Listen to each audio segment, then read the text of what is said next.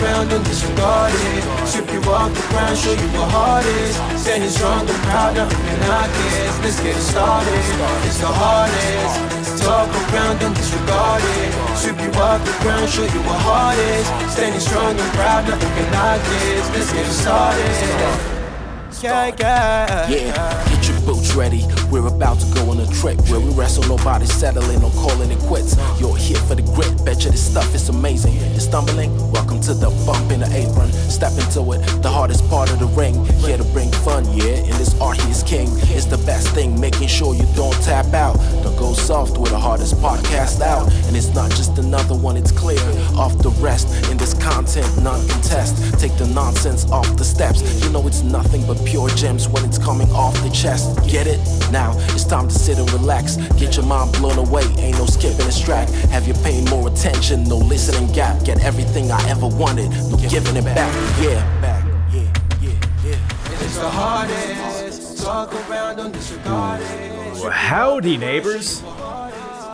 Welcome to Apron Bump's neighborhood. I don't know. I was gonna try it out, but it's not good. It's not good. Welcome, everybody, to the Apron Bump podcast with your host, the hardest part of the ring. I'm sick of you all asking me if that's my real name. It is my real name, goddammit. Anyways, today, man, this cocksucker's out here putting out a two plus hour episode on WWF Unforgiven 2001.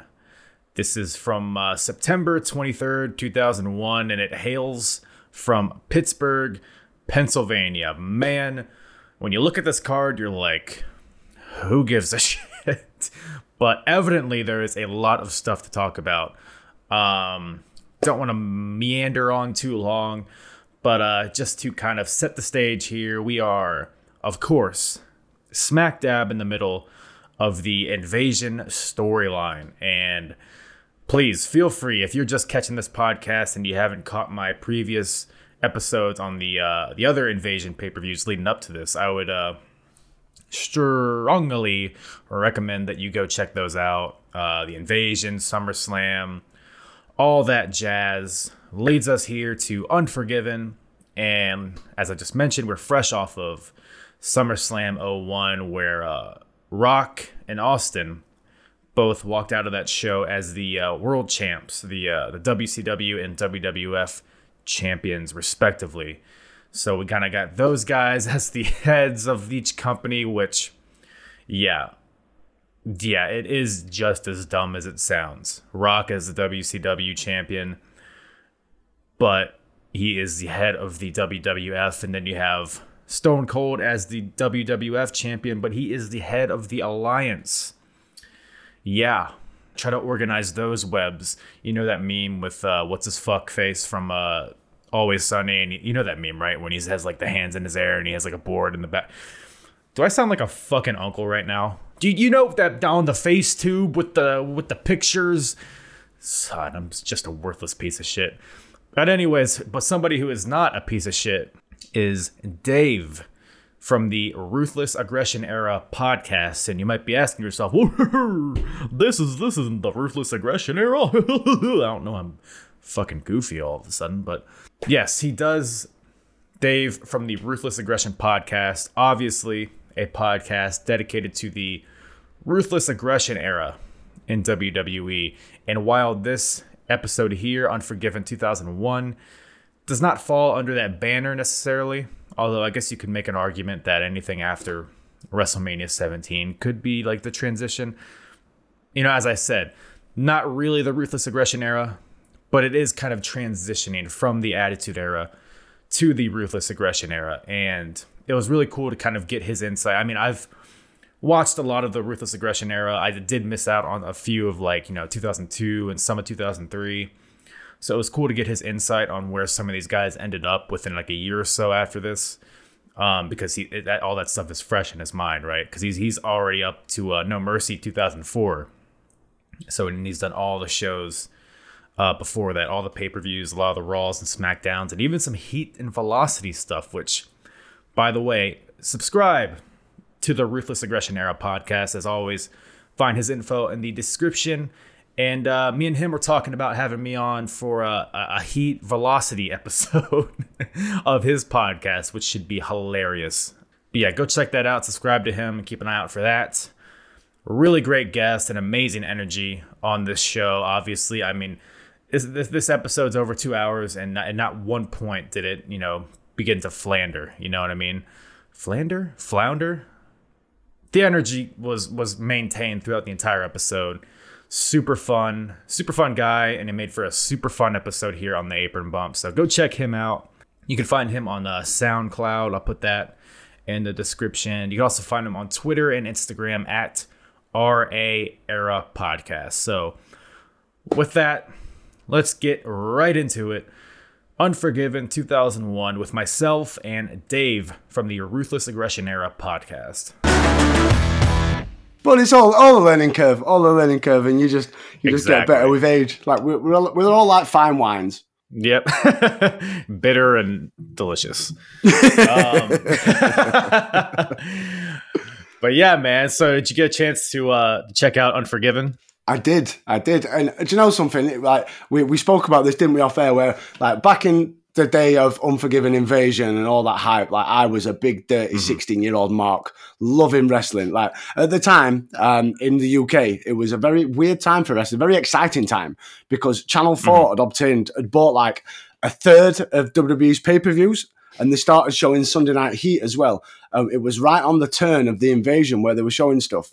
So if you were a wrestling fan in the UK and you were 14, 15, 16, you were well invested in this. So I was like, right, so I'm going to go and watch this back now as a 35-year-old. And let's see if the can I add, do we swear on this? Oh, yeah, of course. Marvellous. Because I've got quite the potty mouth.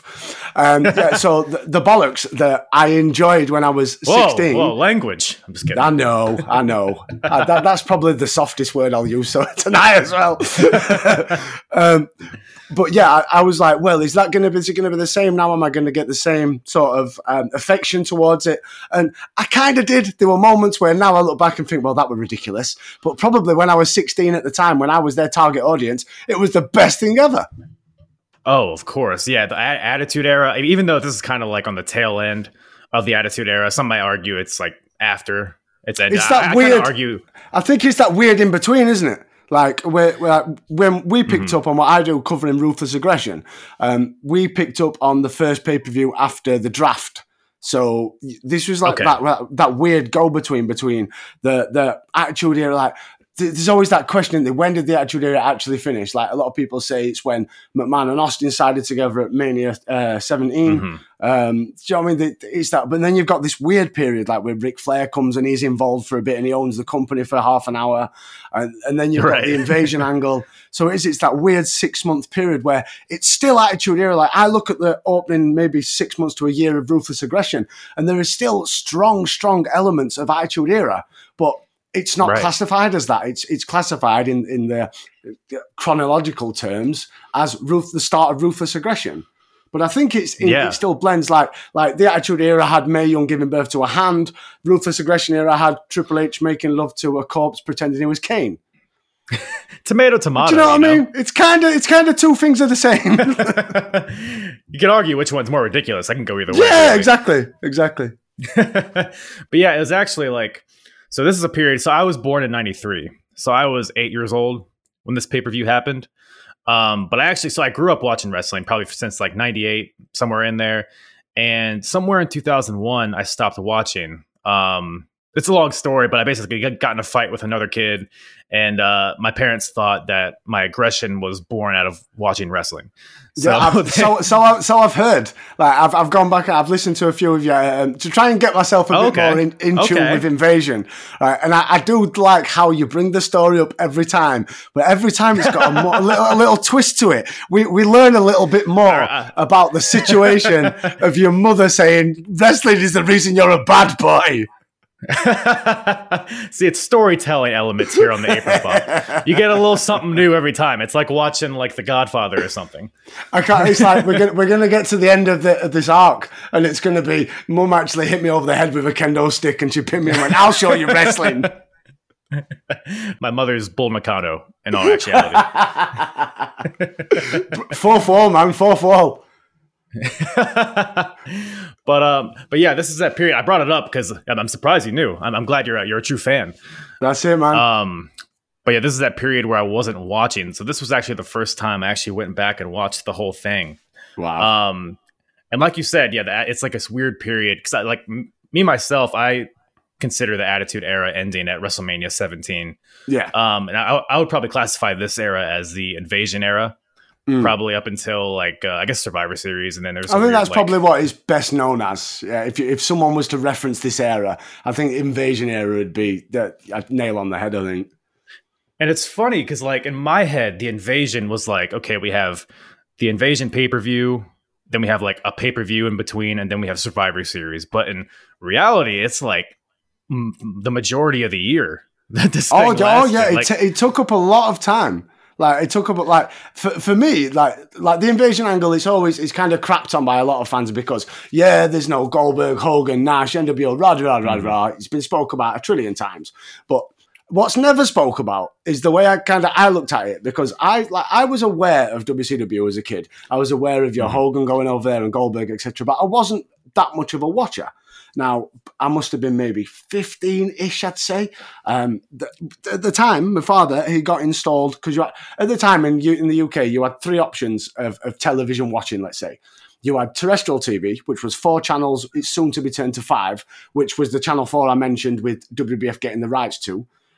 Which was they got the rights, but there were loads of different rules in place. Like they showed the pay-per-view an hour and a half after it was broadcast live in America, so they could pause out anything they didn't like. They put adverts in the middle of promos. It was great because you didn't have to pay for it, but my God, they butchered every pay-per-view. Right. But yeah, so you had you had terrestrial TV, you had Sky, so you had, like everyone knows, the dish on the side of your house, or you had cable, and we got cable. And it was a Friday at the time in the UK where Raw was shown, but also Nitro was shown and Thunder was shown. So Nitro would start at 9, Raw would start at 10. I was always a WWF mark, so Raw would always be the place. And then Raw would finish at like 12, but then there'd be the last hour of Thunder. So I'd kind of get the gist of what's going off in WCW, but this was the later years. So all the guys that went on to be part of the Invasion, your people like your Shane Helmses, your Chuck Palumbos, that sort of the power plant WCW guys, I was massively familiar with, because that was all the WCW I was watching for the butt end of like 2000. Right. So when the Invasion happened, I was like, oh, Sean O'Hare, I know him, he was tag champs. Oh, look, he still is tag champs. So I was well invested. Like, it didn't really... Obviously, it did enter my mind, especially when you got down to the nitty-gritty like we are tonight with Unforgiven, where it's WWF versus WWF with a little bit of WCW and ECW spliced in to make it interesting. But you kind of... I look at it as a way where it worked for me, because you got your kind of stars came out of it. Your Shane Helms, Rob Van Dam, massive star that comes out of all this. Booker T goes on to be a WWE legend, thanks because of this. Because of this. DDP, right? Well, yeah. Yeah, we don't talk about that. We don't talk about that. Yeah. He got some nice teeth out of it, though, right? Well, yeah. Like, he got a storyline with Undertaker, and not everyone can tell people they had that. The Undertaker was there. He sure was. Yeah. Well, he got a storyline out of Sarah. Yeah, he got pinned by Sarah, but just getting the old Sarah rub. Probably not the one he wanted. He's on TV. He's on TV. Yeah, he was for a little bit. But yeah, that's so funny, like your perspective on WCW, though, because everybody, when people bring up the Invasion, they're always like, oh, I wish we had the Goldbergs and NWO and Ric Flair and all those guys. Like me, myself, I'm on the same boat. I wasn't a big WCW watcher either. But yeah, so I guess when you were watching, you were really invested in like the Shane Helmses and the yeah, exactly. That was it. Don't get me wrong. I agree with everybody else. It would have been amazing if the actual invasion, the inaugural brawl, you would have had Goldberg, Nash, Hall, Hogan. Do you know what I mean? Proper WCW, not half of WWF's roster plus a couple of WCW. You didn't like Shane. You don't like Shane McMahon I love being Shane. a part of Team W? Absolutely. I am a massive Shane. Shane McMahon's on my Mount Rushmore.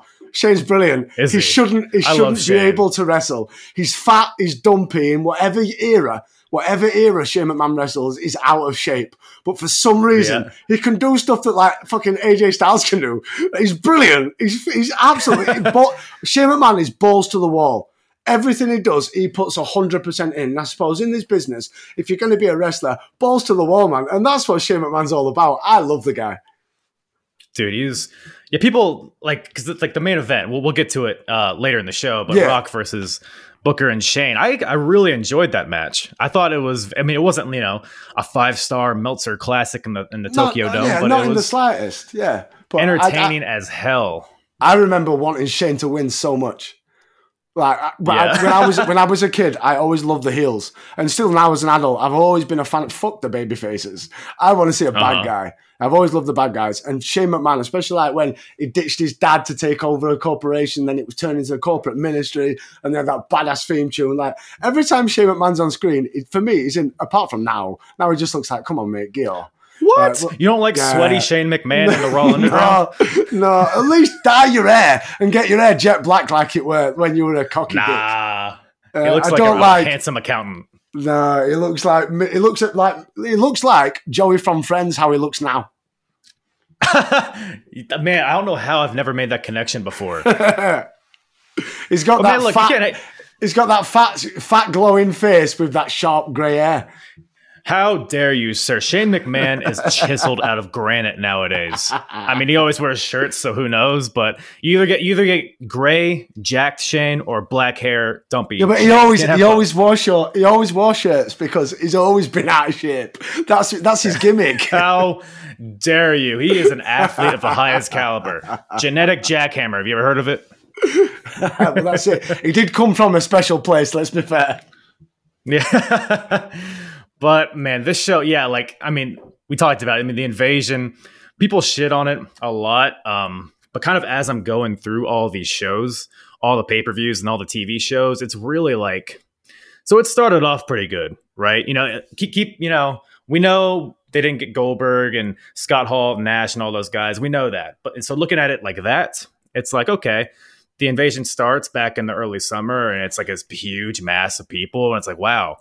They're suffocating the WWF. How's the WWF going to overcome this? It was really good. And then the invasion pay-per-view happens, and the pay-per-view kind of sucked, honestly. But the main event was pretty well built and all that. You had the inaugural brawl, and then Stone Cold turns on the WWF, and it's like, okay, that's fine. I guess the Alliance needs star power. I guess I can get behind it. He's been a heel. It's fine. Then SummerSlam happens, and it's like, okay, this is a pretty good show, but I'm feeling like the battle lines are starting to get a little blurred. Like you said, you have like WWF versus WWF, WCW versus WCW. But now we're here, and Unforgiven. We're a few months into it, and man, I don't know if you would agree with this, but as I'm watching it, this is the first time I'm watching all this through. The Alliance is starting to give me Retribution vibes a little bit. Well, it was from the start. They were jobbers. Everybody was treated like a jobber. And that's one of the kind of positives that you take away from this because, a few months down the line, like Scott Steiner comes in and he has a decent-ish run. Like his run with Triple H in the main event, that was far too much too soon. But his stuff with Test... Yeah, his stuff with that was a sexy episode of Monday Night Raw. That was man. Just two chiseled men covered in oil, just going. Get me all Fucking Vince McMahon's at back. He's getting oiled up himself. He's like, I'm loving life. He had a decent-ish run. But like I said earlier, Booker went on to have a good run. RVD went on to have a good run, but everybody else, like the bigger players, they come in further down the line. Like Nash comes back a bit later. Yeah, his quads then derail that comeback. Hogan comes back again. We get the Mr. America stuff. Like you got a lot more memorable stuff out of the guys that didn't come back. Now, imagine if these guys were the guys we used in Invasion, but they were used in the same way. No, it's just because that's what Vince would have done, because Vince is like that. It's that simple. Can I tell you? Vince is like, there's a reason why it took Sting like 47,000 years to finally debut for WWE. He was a smart one. Because he knew if any point he come when Sting were in his prime, Vince would have made him look like a knobhead. And in 5 minutes, he's fighting Ricochet on main event. I just want to go back real quick. You said Hulk Hogan, and then you said Mr. America. Are you suggesting that they're like related in some way? Well, there's a theory backstage, and I tend to kind of side with that theory of that time when SmackDown went off the air and Hogan pulled his mask up and revealed it was Hogan. That sounds like some dirt sheet bullshit to me, David. Well, I did hear it from Meltzer, so this.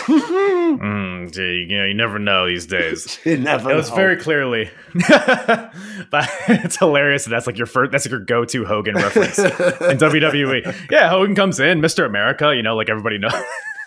It was fucking shockingly terrible. Speaking of, good segue here. The show kicks off with the national anthem. Yes, and I have so many questions for you.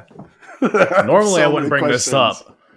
But this lady, I forget her name. I couldn't be asked even going back and finding out. But I didn't look up her Spotify after it. This crackhead straight up singing, warbling the national anthem. Now, my question to you on this is, as an American, right, how does it feel when someone absolutely diabolically dismantles your national anthem in such a horrible way? It's like what I like to call the Mariah Carey singing, where she's, say. Oh, my God. What's all that about? There's no need. Right? It's absolutely like as an Englishman, our national anthem, God Save the Queen, it's when it's sung like English football matches or soccer matches to your guys and your American listeners. Yeah, I play FIFA. I'm aware. I'm familiar. Even though FIFA, to begin with, over in the UK, used to be called FIFA International Club Soccer. That's too much. That's a mouthful. Yeah. A lot. Yeah, we Americans are too small brand to do that. And numbers. We just change it to soccer because we don't want to get confused with the other football because we're very stupid over here. Yeah, but when the England players and all the fans in attendance, they'd be all singing the national anthem. It's such a patriotic moment. But I would fucking shudder to think to go to a foot and they go, coming out to sing the national anthem is so and so, and she does something like that. Like half a song, she goes, "Come on, sing along," and it pans to audience, and half the audience are very confused. Like they're all stood there, hand on the heart and stuff, and they're loving it. But they're like fuck, I'm singing along because I don't know what's coming next. First of all, so under normal circumstances, I would agree. When somebody like Mariah Carey or I think like Fergie or someone did it at a basketball game at some point, that was pretty viral. I think I heard the Fergie one, yeah. So this one, I started listening to it, and I was like, shut up. And she started to get into it, and I was like, oh, okay. I mean, this is fine, I guess. And by the end of it, man, I was ready to run through a wall. Man, that had me getting my American flag out, doing the whole Hulk Hogan thing, waving it, just fucking punching the air. I'm absolutely disgusted in you. Oh man! There's a massive part of me that loves I've travelled to America in the past, and there's a big part of me that I like to think I'm probably 15% American just by my look. I do have a lot of time for America, and I have a lot of time for your beliefs and your national anthems and all that jazz. But my God, she fucking murdered that, and you cannot in a good way, right? In a good way, right? This ain't no Rocky III. Man, she put her heart and her soul into I'm not saying she didn't. She put her heart into destroying it. We need to agree to disagree, or this is going to be 45 minutes of this episode going, you're wrong. She was shit. I think we should just change the game plan and just make this a debate, a 2-hour-long debate on this national anthem, and then we'll put a poll up on Twitter and see who is right. I think that's a good game plan. I'm down. You're wrong. And if we need to, when you put it that way. We can play it back now on the network, and we'll play it live, and we'll dissect it, and I can prove to you we're wrong numerous times. But that would be horrendous for the listeners. So I think we should move on. No, here's what I'm going to do. In post, I'm going to put that audio over you speaking. So that's what we're going to do. But I will say, though, another caveat to this is like 2 weeks after 9/11 here in America, which I don't know, you as an Englishman, I don't know what effect that had on you or if that was a big thing in your life. Yeah, I mean, it's a global issue. It was a massive global issue for a long period of time. Like, I always remember the first SmackDown. It was billed as like the first live TV production with people in attendance since then, and it was such an emotional thing. Like, I always remember I got him from I was at college at the time. And I got him from college, and my parents my mum sat watching the TV, and I'm seeing these two buildings on fire, and she's filling me in. I'm showing replays, and I'm like, my first question was, what are the World Trade Center? I'd never heard of these buildings. And then the more I found out about it, the more you knew. And yeah, it was shocking. Like, I always remember the papers the next day, some of the most horrendous images that you could ever see. Right. It was like, I think England and America have always had that connection, especially like from a political standpoint, and we're not going to get into that jazz. But they've always had that connection. So, like, your news has always been reported over here, and I imagine it's vice versa. And it was big news. And yeah, it was a horrible, horrible time. And yeah, I can see it. I can understand why in such a mediocre B pay-per-view, in a mediocre invasion storyline, they decided to have the oof America, because yeah, they probably did need it. And if I was in the crowd, I probably would have been getting it some as well. But I'm watching this many, many years later, and I'm still standing by my point that she was terrible. Man. I thought you would be like, when you put it that way, you bring 9/11 into the discussion. Now that you bring that up, now it all makes sense. But no, you're just going to stay ignorant. No, that's fine. That's fine. We'll try to move on. I just say it as it is, mate. That's how it is. I'm trying to move on to Spike Dudley, goddammit.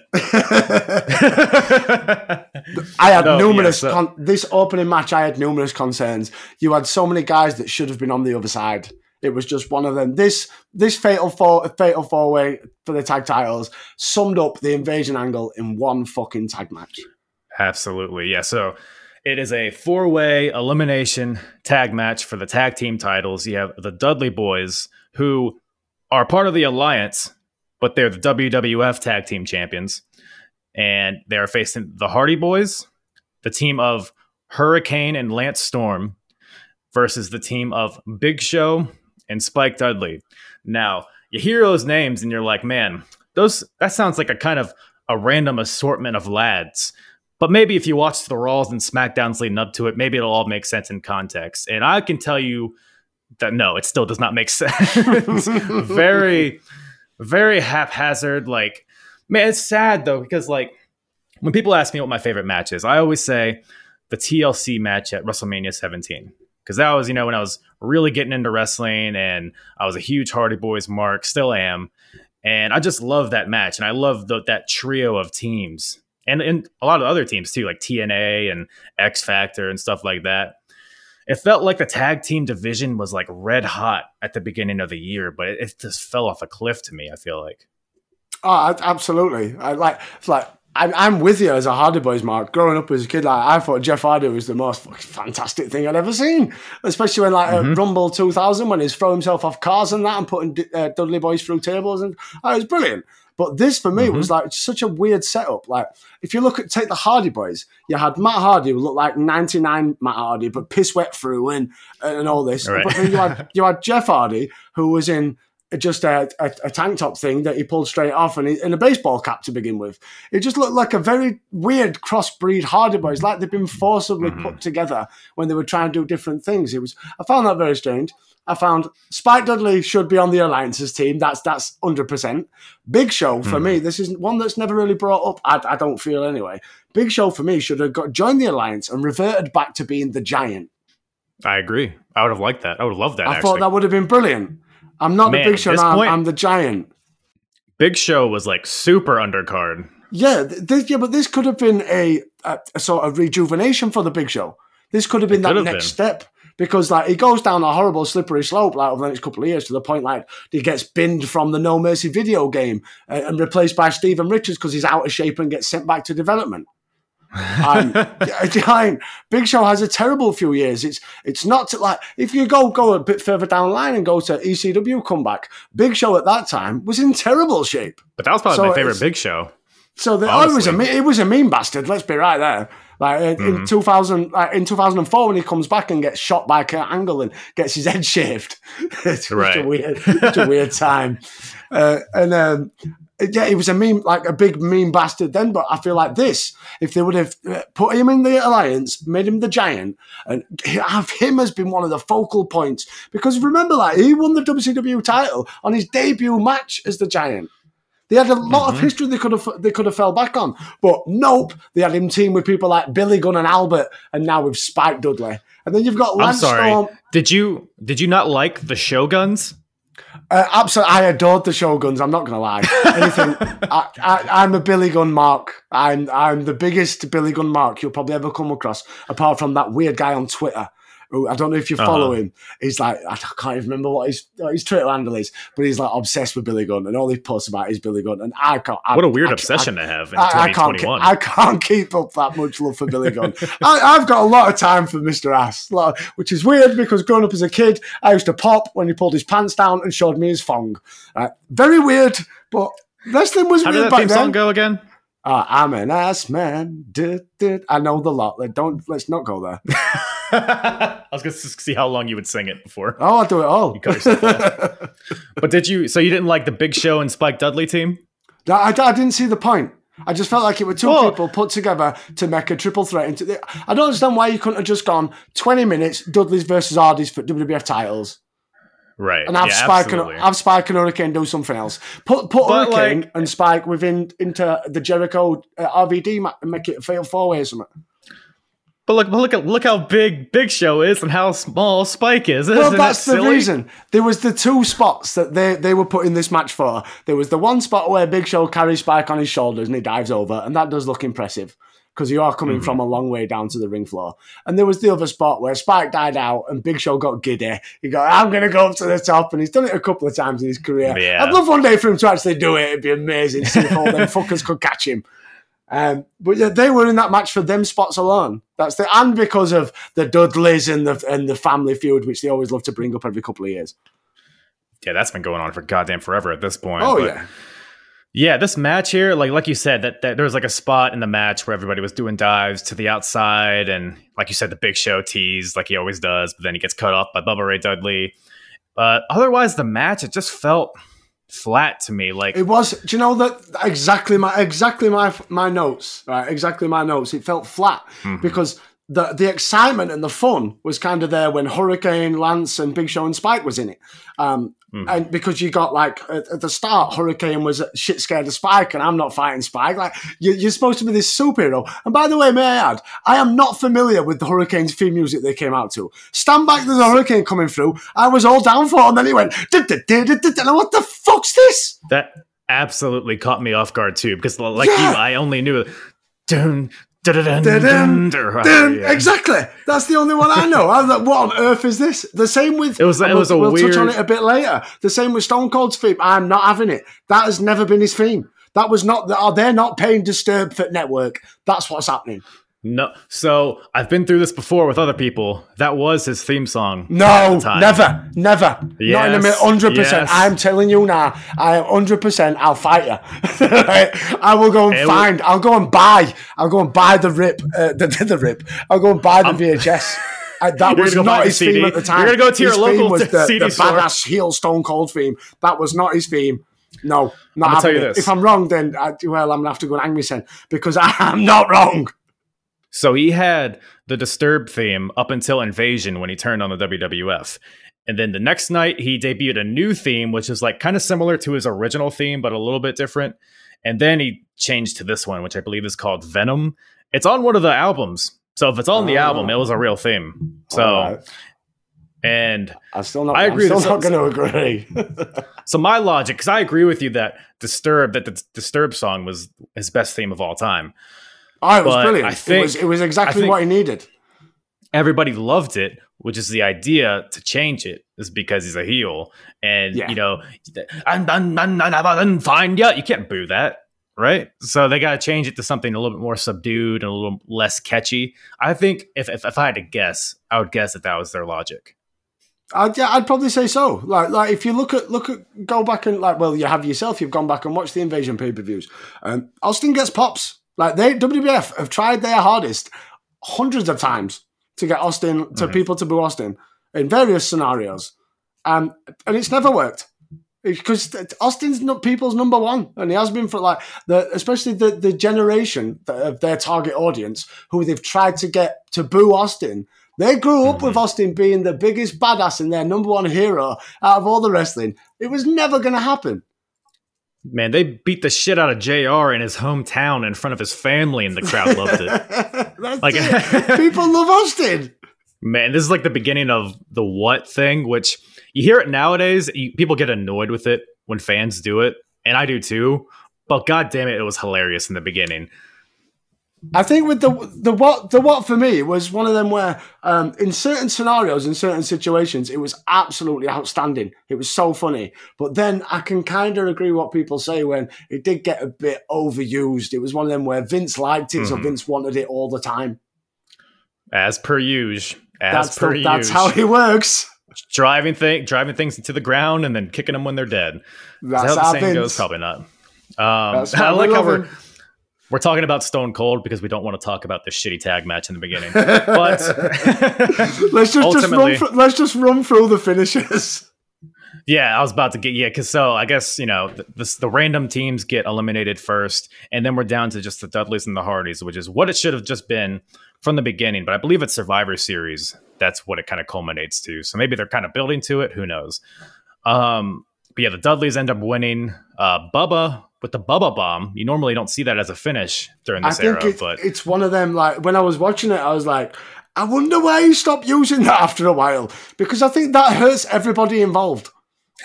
I think he's still wrestling. I feel like Bubba is. Oh, I feel like he still uses it. I would not want to take that move.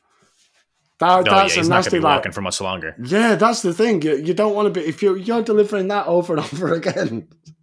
I'm all right. And let's be right, it's not really a finisher, is it? It's not a knockout move. I would be knocked out. I think you'd just be laid there going, me bum, me arse. Right, but you wouldn't be knocked out. I think you'd still have it in you. I still think there'd be that much oomph going through your asshole. You'd have it in you to kick out. You're not knocked out. It's not just like a stunner. Yeah. It's not like, do you know what I mean? That's my biggest gripe, but that's a different topic for a different time. That's my biggest gripe with finishers. You've got to knock somebody out for them to finish them off. You're trying to tell me that you can't knock somebody out through their asshole? Well, that's another story for another time. That's a completely different podcast. But the Dudleys end up winning, and they retain their WWF tag team titles. And then, don't worry, everybody, we get something much better next. Raven versus Perry Saturn. So, Moppy, thoughts? Well, yeah. For me, growing up as a kid, I was incredibly invested in Perry Saturn, Terry Runnels, and Moppy because, as I mentioned earlier about our WWF getting channel rights for Channel 4, vice versa, we got Sunday Night Heat. It was a weird Sunday Night Heat because it got overdubbed. So we didn't get the commentary that you guys got in the States. We got English terms and English phrases, and it was so cringeworthy. But the Raven, Saturn, Terry, Moppy feud was like one of the biggest storylines running through Heat at the time. So I was so invested. Honestly, like what they showed you on Raw was kind of under the build up to this match. Like there was a lot of shit that went on Sunday Night Heat with Terry. Like you saw the love story happen of Perry Saturn slowly moving away from Terry Runnels and falling deep, dark in love with a fucking mop with a face on it. Okay, so it wasn't a shitty storyline. There was just very important plot parts. It was fucking brilliant for a 16-year-old. It was because it had just the narrative is amazing. It had all the bollocks that you wanted in what I want in my wrestling. Like I can admire a 60-minute Iron Man match between Bret Hart and Shawn Michaels on Mania. I can admire that because that is. Or I can admire a Lesnar versus Kurt Angle 60-minute Iron match from SmackDown. But I also want out of my wrestling the utter stupidness that Vince Russo, God bless him, he provided me back in the late 90s. And people dick on Vince Russo, but Vince Russo made us all love wrestling if you were my age. Because that's why we fell in love with the bollocks. For every Stone Cold we had a porn star. Do you know what I mean? For every Rock, we had vampires in the Brood that rose out of flames. There's a lot of peaks, and lots of peaks, and a lot of valleys. That's it. A lot of valleys. But yes, the bollocks were aplenty in this match, man. Raven, Saturn. The match was kind of like, because like we kind of touched on it earlier. You know, it's pretty much centered around Moppy and how Raven on I think it was like a SmackDown. He basically attached Moppy to a wooden tree trunk of some sort, plank, and put it in a wood chipper. And first of all, if you go back and watch the segment back, it takes hilariously long for the mop to actually go into the wood chipper for whatever reason. The wood chipper does not want to eat that wood. It didn't want it. Moppy was fighting it off. Took like a goddamn minute, like 60 seconds for this mop to get chewed up, but it eventually did, and that dastardly Raven killed Moppy, and now we have this match. So Perry Saturn can avenge the life of the mop. Sounds made up, but that's what it is. That's what it is. So we have this match, and it's kind of a short match, kind of cold too. I don't think the crowd in particular in Pittsburgh was caring that much about Moppy. No, they're not invested in a mop. I could tell you this. It could be Raven's skirt that was making them very confused. I think this is where he debuted that look, which is very interesting. I didn't think he did that till after WWF. But yeah, man, it's like, it's a funny storyline, especially in hindsight. But like when you're watching this on pay-per-view, it's like, okay, are we supposed to sympathize because of this mop? That's it. That's what they want. Yeah. They want like the commentators. They were trying their best to do everything, especially JR, to take the piss out of Perry Saturn. It was like, I can't believe the motivation that a mop would bring a man. And it's like Perry Saturn is a portion of fries away from a Happy Meal, and he's proper dicking. He's like, have you seen Perry Saturn? He's fucking stupid. There's no fans. Perry Saturn, like Terry Runnels. What's Terry Runnels thinking here? It's like they're fighting. It's been cold in there. They're fighting over a mop going through a wood chipper, as you said. They're not fighting over the love of Terry Runnels. Perry Saturn don't want none of Mrs. X Goldust. Terry Runnels just standing there with her turgid nipples. With she's got do you know, back in the day, I probably noticed. But I notice a lot more now. She has got mahoosive fake titties. That's the joy. There's having implants and there's having Terry Runnelses. Jesus Christ! Like them nipples, like different area codes. You could hang your clothes off them nipples. That's one of the title of this episode. You can hang your clothes off those nipples. What did you make to when we got the Frankensteiner attempt and then Perry Saturn nearly killed himself by trying to deliver a clothesline? I mean, what's just another concussion on top of 500 more? Raven, sorry, with the clothesline. It was one of them. It was a sloppy match. It wasn't a great match, but like you said, it wasn't a pay-per-view worthy match. Like even the finish. Like it was Perry Saturn's twisting like fisherman. It's a nice move. No reaction from the crowd. The moss-covered three-handled family cadenza. That's the one. Yeah, or cadenza. Yeah. Yeah, absolutely no reaction from the crowd. The crowd were just like, they weren't even happy that the match was over. They were just like, it's like they were bored stiff. They're all getting popcorn in this match, I think. This should have been a hardcore match. They were too burnt out from seeing so much Spike Dudley and Hurricane and Lance Storm in the previous match. That's what it was. Big Show jumping off the top rope. They're still shocked from that, aren't they? The Big Show going for it. They're still they're just in a gaze. They can't believe what they're witnessing. Can never recover. But yeah, this match, I will never recover from watching this match because, like you said, pretty sloppy. And I feel like neither of these guys are invested in what they're doing at this point. No. That kind of translated through the match. Because if they don't care, the fans aren't going to care. But that brings us to something a little bit better. Edge versus Christian. Man, so this is my first time kind of watching their breakup and how they kind of handled it. And I've always heard it's kind of gotten a bad rap because it kind of, for a bunch of reasons. One, it's smack dab in the middle of the invasion.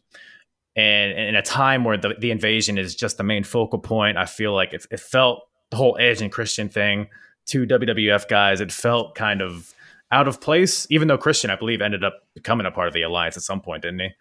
Yeah, but I totally agree. It was needed. Like every tag team, it's all about a bit of dissension towards the end, and if they have a good run, a long run, a short run, it's always needed to have a good breakup. So it was always a matter of time. But I think to place it bang slap, like you said, in the middle of the invasion angle, I just think it was the wrong call. Like this could have been the big tag team for WWF to fight against the alliance, and I just didn't need it. There was no reason. Well, there was a reason in Vince's mind, because all the WCW guys that he'd signed were fucking douchebags. So I need some of my decent mid card guys to now be part of the alliance to make it interesting, and that's one of the reasons I feel that Christian was chosen as one of because he is a douchebag heel. Christian's brilliant. Like his promo before the match started, he is a dickhead heel. He plays the role to perfection. But perfect, like with the lead up to this, with the breakup, like I think if you go back to when Edge won at King of the Ring, even as the final moments of him winning the King of the Ring trophy, which I always found strange, it was a massive big, was it like a Stanley Cup rip-off, wasn't it, of the trophy? Yeah, terrible. He's Canadian, you know. Yeah, that's the one.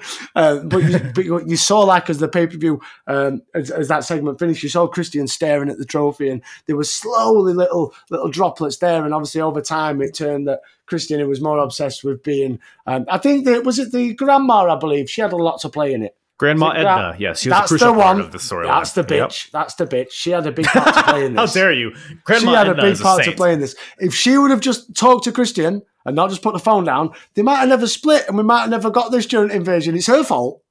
Wow, that's a great point. If Grandma Edna would just talk to Christian, Stone Cold would not have turned on the WWF. A Goldberg would have debuted, and we all would have been happy days in 2021, I think. And Taz would have not been to look like fucking Gilbert. Oh, man. If we start talking about Taz, this podcast can be 5 hours long. God, I don't know who he pissed off, but man, Gilbert is like an understatement, because Gilbert was a champion. He was a light heavyweight champion, I think, at some point. Taz was the ECW champion when Triple H shit all over him. Over him for 15 minutes. Fair point. Fair, man. That seems like a fever dream. Taz is ECW champion in WWF. Christ. But so we have Edge and Christian here, which was one of the better matches on the show, in my opinion. I love how it had a proper blood feud to start. Like Edge is like, for one, Rob Zombie theme tune. I'm still glad that WWE are still paying him the royalties and still having that, because that is the best Edge theme tune of all the Edge, and he's had some cracking bangers of theme tunes. But I loved just the proper blood feud where he comes out. There's no hype. He drops the belt and he just slowly comes to eyes. Brilliant. I love that part, because Christian comes out first of all to Christian, which again, this is probably Christian's. This and if you close your eyes, you're left. That one. I'm not a great singer, by the way. Them two, I think they're on par with Christian's best themes. But this one's brilliant, Christian, and it means so much. At last, I'm on your own. Oh, fucking yeah. It's so perfectly douchey, and it fits his character. So invested in douchebag Christian. It fits his furry glasses and his mesh shirt for no reason. It all blends together to make a perfect character, I think. Yeah, definitely. But so Christian comes out, and then Edge comes out, and you brought up him dropping the belt, because he comes out with the Intercontinental title around his waist. He's standing up on the stage, and he takes it off. He looks at it, and he puts it down, because that's not what this match is about. Even though it is a title match, in Edge's mind, it's more about revenge and getting back at his brother. And we're still brothers at this point. Yeah, you couldn't see my air quotes, but yeah, they're still family right now. They're both blonde and Canadian. They're brothers. Absolutely. Probably, right? But awesome match. Obviously, these guys have great chemistry after teaming for so many years, and it translated into a good match against each other too. Both guys, I think, were bleeding at some point in this match. There was like almost every match. I felt like somebody got color at some point. Yeah, there was there was as the night went on, a lot of people seemed to have got bust open the hard way. Everybody had cut lips. Yeah. There was a few stiff shots getting thrown tonight, I think. Man, they were getting after it. I mean, the guys worked hard, I guess, if nothing else, on this show. But because it's the invasion angle, damn it, we've got to put it over. They're invading. God damn it! Look at the alliance. Your brothers. There's blood. You share blood, so have blood in the match. That's it. But we don't want to bleed him. We wanted to bust each other open because it's a blood feud. It's a blood brother. I'm surprised they didn't save this for like a bad blood.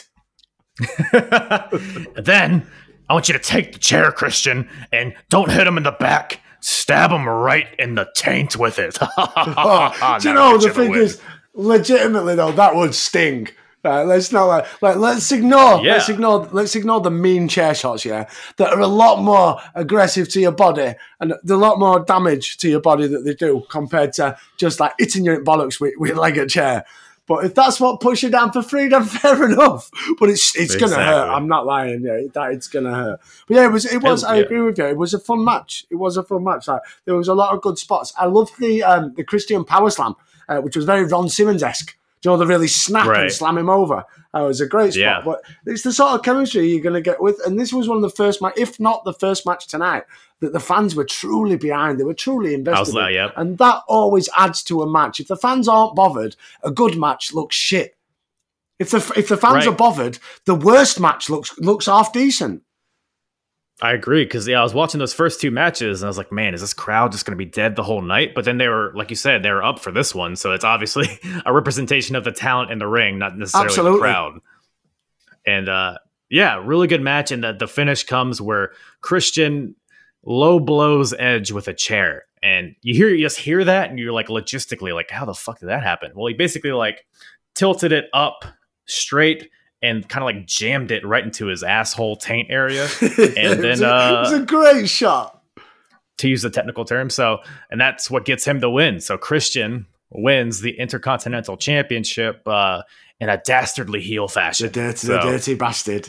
I did enjoy the build up to the finish though, where when Christian obviously goes out, gets the two chairs, the referee shits himself as Christian goes to hit him, and then Edge with a lovely sweep that reversed from Edge, looked like he were going to get the one-man concerto, a lovely sweep onto Christian, which then obviously got the referee distracted. He threw the chair out. Christian hits the nut shot. And that dirty bastard Christian is Intercontinental Champion representing the Alliance. We've got one of theirs.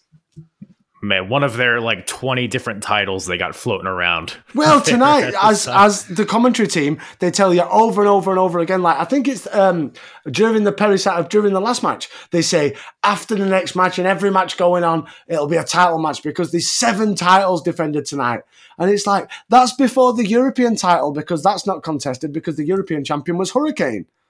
Mm-hmm. Oh, was it Hurricane? I feel like it was Hurricane. Hurricane.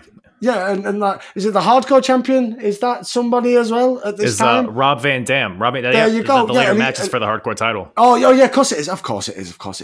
It didn't feel like it because it was a good match, so you don't associate hardcore title with it. Well, we'll get onto that. We'll get to that in a bit. That certainly was not a hardcore title match.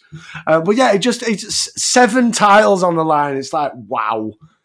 And then they have the light heavyweight title and the cruiserweight title, which X-Pac is holding both of those at the moment. Are you dealing with the X Factor? Oh, man. Greatest theme of all time. I got everything that I ever wanted, and I'm going to get that back. Yo. Continue on. We got time. No. Man, I don't even have to tell you. I hate the X Factor because you ain't gonna look at me like that. And said you ain't gonna look at me like that. Purple. I say we just stop the show there. I don't think we can get better than that. Actually, if you to anyone that is ever interested as well, if you go back and listen to our review of Royal Rumble 2004, myself and my co-host Michael, he brings his guitar and we perform all 30 entrances of the superstars in the 30-man Royal Rumble match. It was the most bollocks thing ever. A lot of beer were consumed during that 20 minutes to 7 hours it took to record all them 30-second clips. That goes without saying. You got to be at least a little bit inebriated to have that Mate, idea in your head. That's it. You got to go balls to the wall. But speaking of balls to the wall, we have the match that I was probably looking forward to most on this show. Chronic versus Undertaker and Kane. You can just baby. You can just imagine the scene in WCW Creative in 2000. Vince Russo sat there with maybe Eric Bischoff, Ed Ferrara, a few other people. He's like, bro, weed, bro. The youth of today, bro, they smoke weed, bro. So, do you know, we've got them two guys, bro. We've got Crush, we've got Adam Bomb, bro.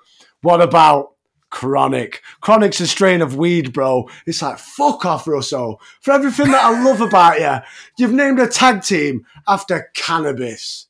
And like, if you look at their gear, it's barbed wire, but them barbs are shaped a little bit like cannabis leaves. Are they? Wow, I did not notice that. I was too busy looking at their bad tans. Oh, they're bad. Do you know, going back to what I said earlier about the Big Show, how he should have reverted back to the Giant, these two should have come in and reverted back to crushing Adam Bomb. They would have been more over in my eyes than fucking Chronic. Like, don't get me wrong. I want to see Kona crush Taker back. and Kane, they try their best, but fucking hell, Chronic, man. Jesus. Man, and then we've got Stevie Richards, all black everything.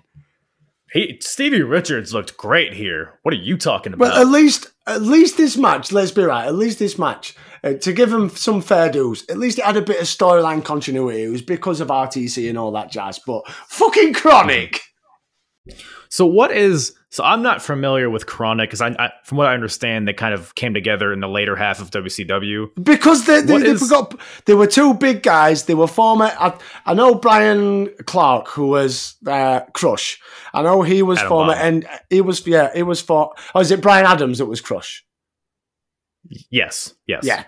Crush was former NWO B team. It's like all the jobbers. When NWO become like a roster, not just a group.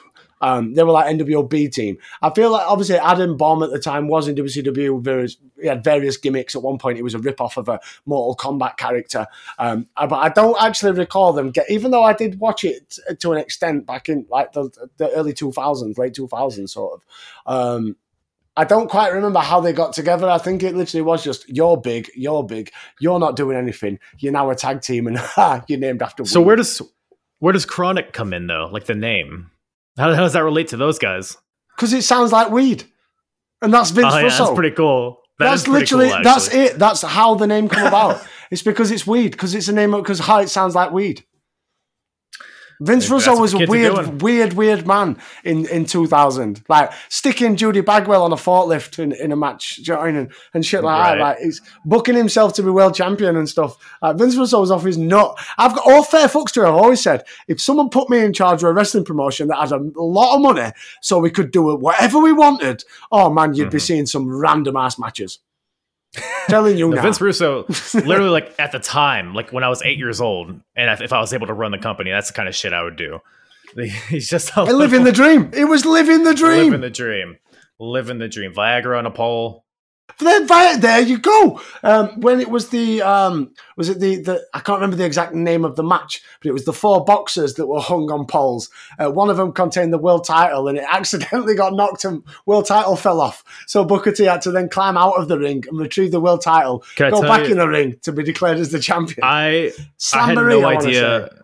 I had no idea WCW did that, because I know TNA did that, and they called it Feast or Fired. Are you familiar with that? Yeah. Are you familiar with TNA at all? Yeah. WCW did it with Booker T versus Jeff Jarrett, I believe. I think it was Slamboree 2000. I may be wrong on the pay-per-view. But yeah, it was four boxers. One of them contained the world title. One of them, I think it was like Booker got knocked into it or something. The title just fell out. And it was like they carried on wrestling the match for ages. And then one of them went out to retrieve the title. It was like, oh, Vince. Well, speaking of disasters and speaking of four boxes, we have Bryan Adams and Brian Clark versus Undertaker and Kane. Man, this is like... So Taker and Kane, it's like you said, they did the best they could. Personally, Undertaker wasn't like... He had a cool character, but his matches weren't known to be like great at this point in his career for whatever reason. Kane was like... This is like peak Kane for me, honestly. Definitely. 100%. Then you have Adams and Clark on the other side. Neither guy wants to sell for anything. No. But particularly Brian Adams, he's moving around like Great Khali in there. I don't know if like his tights are too tight or if he's injured or something, but I think he's just done. I think he's just done. I think that's what it is like. Yeah. If you go back to his peak for me, his peak when he was Crush, or even with Adam Bomb, look at them both. Like for me, peak WB for them, WWF, was 93, 94. We're a long time away from that. It's a long time removed. Like Crush and Adam Bomb were pivotal as well. More Crush than Adam Bomb. Adam Bomb had a good gimmick. He used to come out with foam darts and throw them into audience and that. Like Atom Bomb, Adam Bomb. Do you get it? Do you know what I mean? That was the gimmick. I don't. Right. But with Crush had various things. Like he had the feud with Doink, he had the feud with Savage. He joined Fuji and he became the Japanese sympathizer. And then he became in the Nation. And then he went on to look at all us with Biker Gang. So I mean, he had various things that he did. But even at Biker Gang, and you look at that, and that's 97. Right, 97, 98, he was looking a bit over the, you know, the best days are behind you, Crush lad, you know what I mean? Now he's part of Chronic.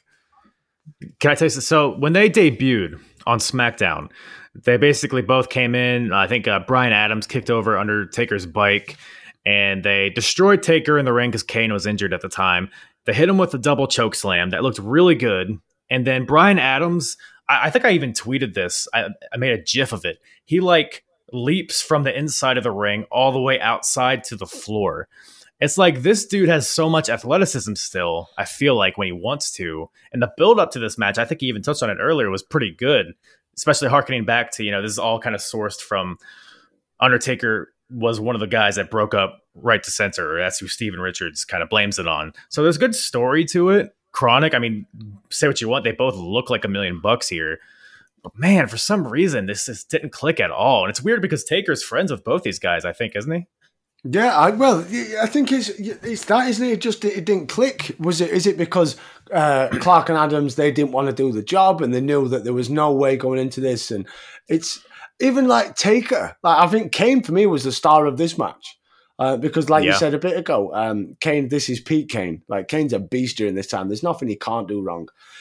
Taker, it's still to this day, American Badass Taker for me. It just felt like Taker was just going through the motions a lot of the time. And I feel like Taker didn't fully invest into this match and into this feud. And who would? It's fucking Chronic. Yeah, it's and like, I think that's the exactly thing. Any other team they could have gone with. Why not like push Palumbo and O'Hare and go with them being with Stevie Richards as their manager and have that instead of fucking Chronic. Yeah, what a terrible Yeah, that's match. a really good. Yeah, because Palumbo and O'Hare aren't doing anything at this point because they had a match at the previous pay-per-view, I think. And they were like competing for the titles and all that, and then they kind of just fell off. And I guess they were essentially replaced with these old Chronic. relics. But, that's it. Because they beef. Because they are big fellas. You can't join. There's a lot of beef going on in that ring. But that's what Vince. That's Vince's. That's Vince's thing, isn't it? And it's always going to be till the day he dies. Yeah, but I mean, I guess what else can you say about this match? Really, I mean, the crowd was actually kind of hot at a lot of points in this match, I think. But particularly like towards the end, man, you could tell Undertaker was pissed off. He was visibly, like, just looking at his face, he was completely angry at how this match turned out. And I think even like when he hits his choke slam, he's like, "God damn it," or something like that. Yeah, and I think it was one of them as well. It was just built towards the end. It was built towards Richards getting his final beatdown from Taker, because I don't feel like this is going to go on to what's next. Is it Survivor Series next? There's No Mercy after this. Oh, No Mercy. Honestly, bloody hell, yeah. Fucking hell, another B show. I don't remember one goddamn thing from that pay-per-view. No, I can't tell you I do neither. Apart from, does Angle not lose the title back to Austin? I believe he gets it stripped from him very soon after this pay-per-view. Like either the Raw after or the SmackDown after, I think, because we'll get to it. But it's basically a schmoz finish. Oh, okay. All right.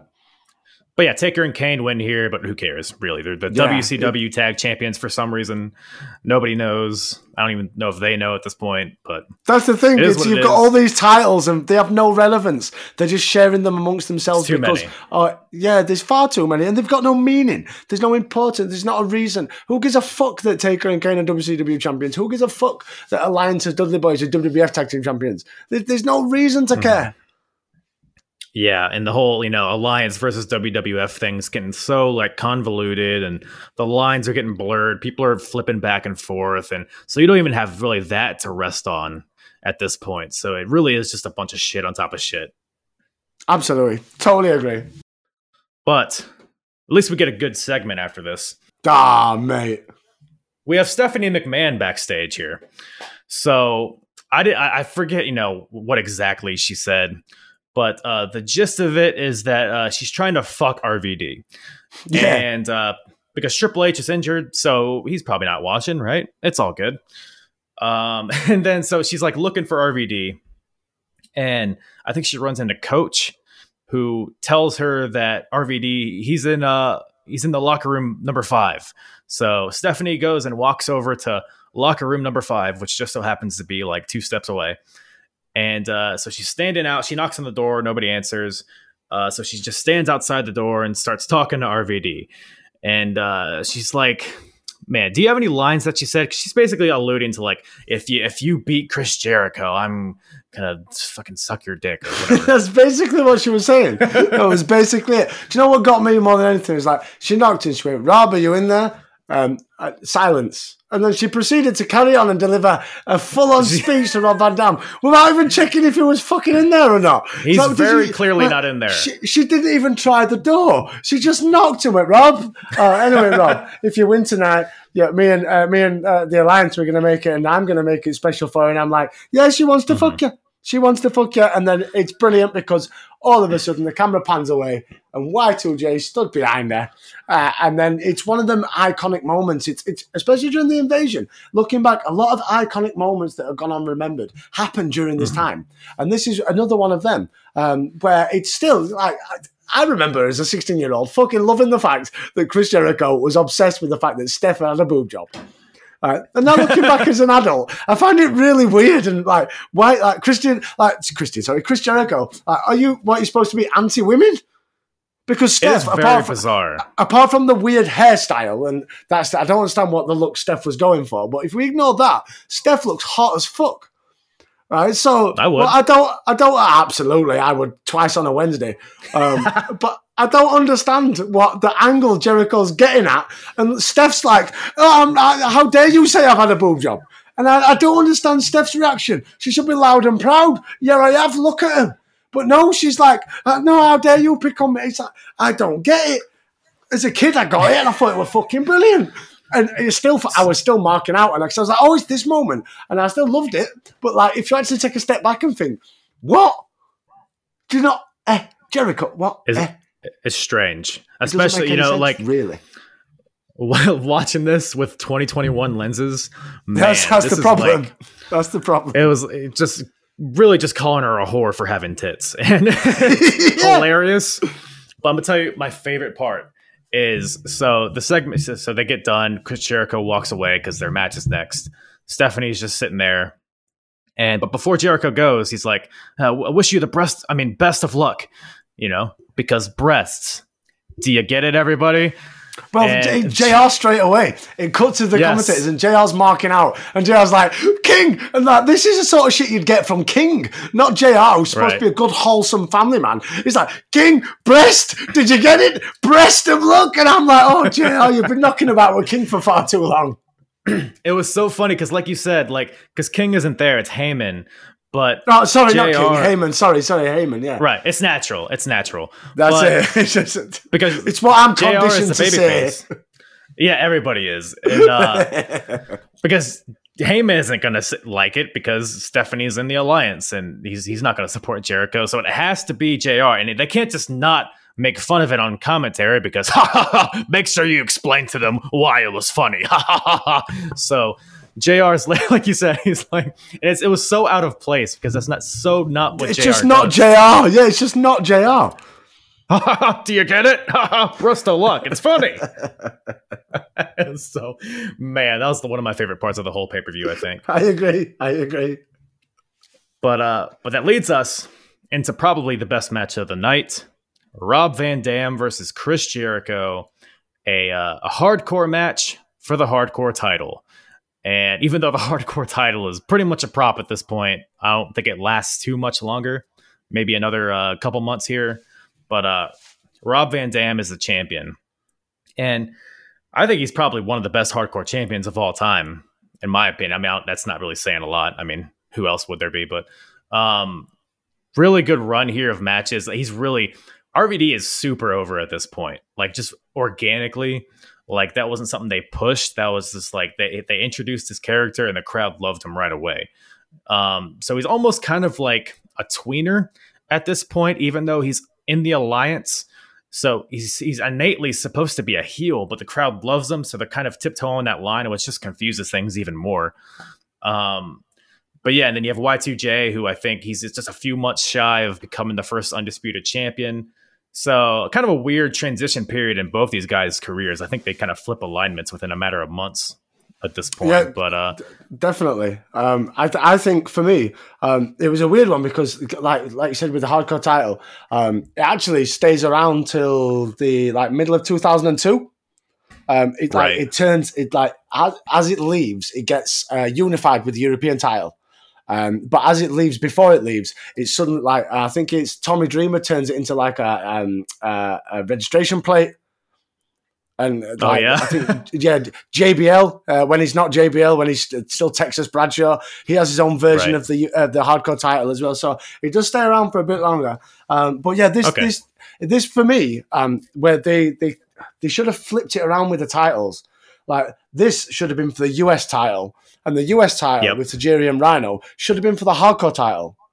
100%. Because them two could have had a mean hardcore match, where these two, they had a brilliant, a fantastic 15, 20-minute match that just had to have a ladder involved and a couple of chairs and stuff. And it didn't need, you could have done all the spots you did, minus a couple of the chair shots and ladder shots, etc. But they could have been replaced with other moves or even rest holds or whatever. You could have still, the moments that the match had, it was an outstanding match of the night by far. But I just think the hardcore title element of it took away what could have been an outstanding 20-minute mat wrestling match that was kind of disrupted by hardcore spots. Yeah. No, yeah, I totally agree. You could have cut down this match a little bit, given more to Tajiri and Rhino. And then, like you say, I didn't even think about that because that would have made sense because Tajiri and Rhino are both ECW guys at heart. So that would have been a perfect blend, I think. Yeah, definitely. RVD and Jericho have a ton of other matches in the future too. Yeah, exactly. They're two of the, especially like I mentioned earlier with RVD, for me, who was the standout guy. Like you mentioned, he's very much a tweener. Like, there's so many moments during this match where these big RVD chants. Like, people are very much behind RVD. He goes on to be a star. And like Jericho, obviously, he goes on to be Chris Jericho. Fucking hell. What a career he goes on to have. But these two have numerous matches on Raw throughout, like 03, 04, and going forward. But this was one of the, even though it was one of the earlier matches, it was still one of the better matches. This was, for me, I have a big problem with Rob Van Dam, because sitting down and going through Rob Van Dam week after week after week with SmackDown, Raws, pay-per-views since I started covering Ruthless Aggression, Rob Van Dam has started to go through the motions. And not only go through the motions, we've started to work out he does things in certain order, and you can predict what's coming next. Yeah, and that's not a good thing when you're watching a wrestler. And so I've been put off. I used to be a massive RVD mark, and I got put off him, and I have now. I hate watching RVD in 2004. He's so much going through the motions. But this RVD, this is still fresh, wanting to prove a point. RVD. And his match, like this, reminded me very much of. There were two matches that blended together for this for me. It was Jericho versus Redacted at Royal Rumble for the IC title in the ladder match, and it was also this also had a blend of RVD versus Jeff Hardy from Invasion, because even though that was for the hardcore title, the only thing they really used in that was a ladder. Yeah, I agree. So it had a great blend of all of them together. I thought it was a very good match, very enjoyable match. And that kind of supports what you were saying about RVD. This is pretty soon after ECW folded. So he's still kind of got that mindset in him a little bit. And he's still fresh enough to where he's probably not produced as much as he would go on to be. Because I would agree, mid 2000s, and beyond, he was very, kind of, he had his moves, but he kind of fit himself into the WWE mold. So I was always kind of really indifferent on RVD. I didn't hate him. I didn't love him. I enjoyed him for what he was, but he was never that guy that I like really loved. But like watching him here in 2001, the dude was amazing, especially, off the heels off of those Jeff Hardy matches. He had that hardcore match at Invasion with Jeff Hardy. And then I think it was a ladder match at SummerSlam against Jeff Hardy. Both were incredible matches. So, and I'm assuming that's probably, the WWE or WWF at the time saw that and were like, okay, this is what RVD does. So we're just going to keep putting them in these crazy weapons matches. And this is Jeff what Hardy's done, so let's throw Jericho. Yeah, exactly. And it did. Yeah.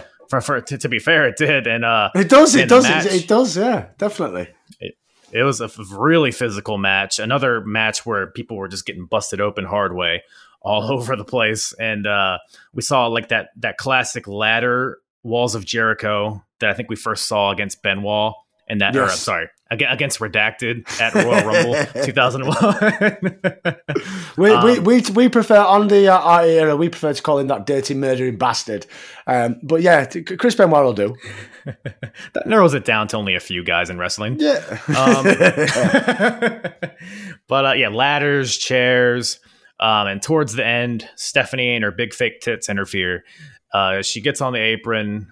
She starts yelling at the ref or whatever. And Jericho has a chair in his hand. And boy, howdy, this dude swings this chair like he's trying to rip Stephanie's head off. If Stephanie would not have gotten out of the way, we would have seen Stephanie fly 10 feet off the apron. But Stephanie gets out of the way. Jericho has the chair in his hand. He's looking at Steph. He's distracted. And he turns around and gets hit with a Van Daminator. Kick to the chair into Jericho's face. Looked beautiful, by the way. And then even more beautifuler was the 5-star frog splash that followed. So that gives Rob Van Dam the win here, retains the coveted hardcore title. And another match, another great match in RVD's string of great matches here. Oh, it was a fantastic match. Like I said, I think Steph was always going to get involved in the end. I think it was just a matter of when and how.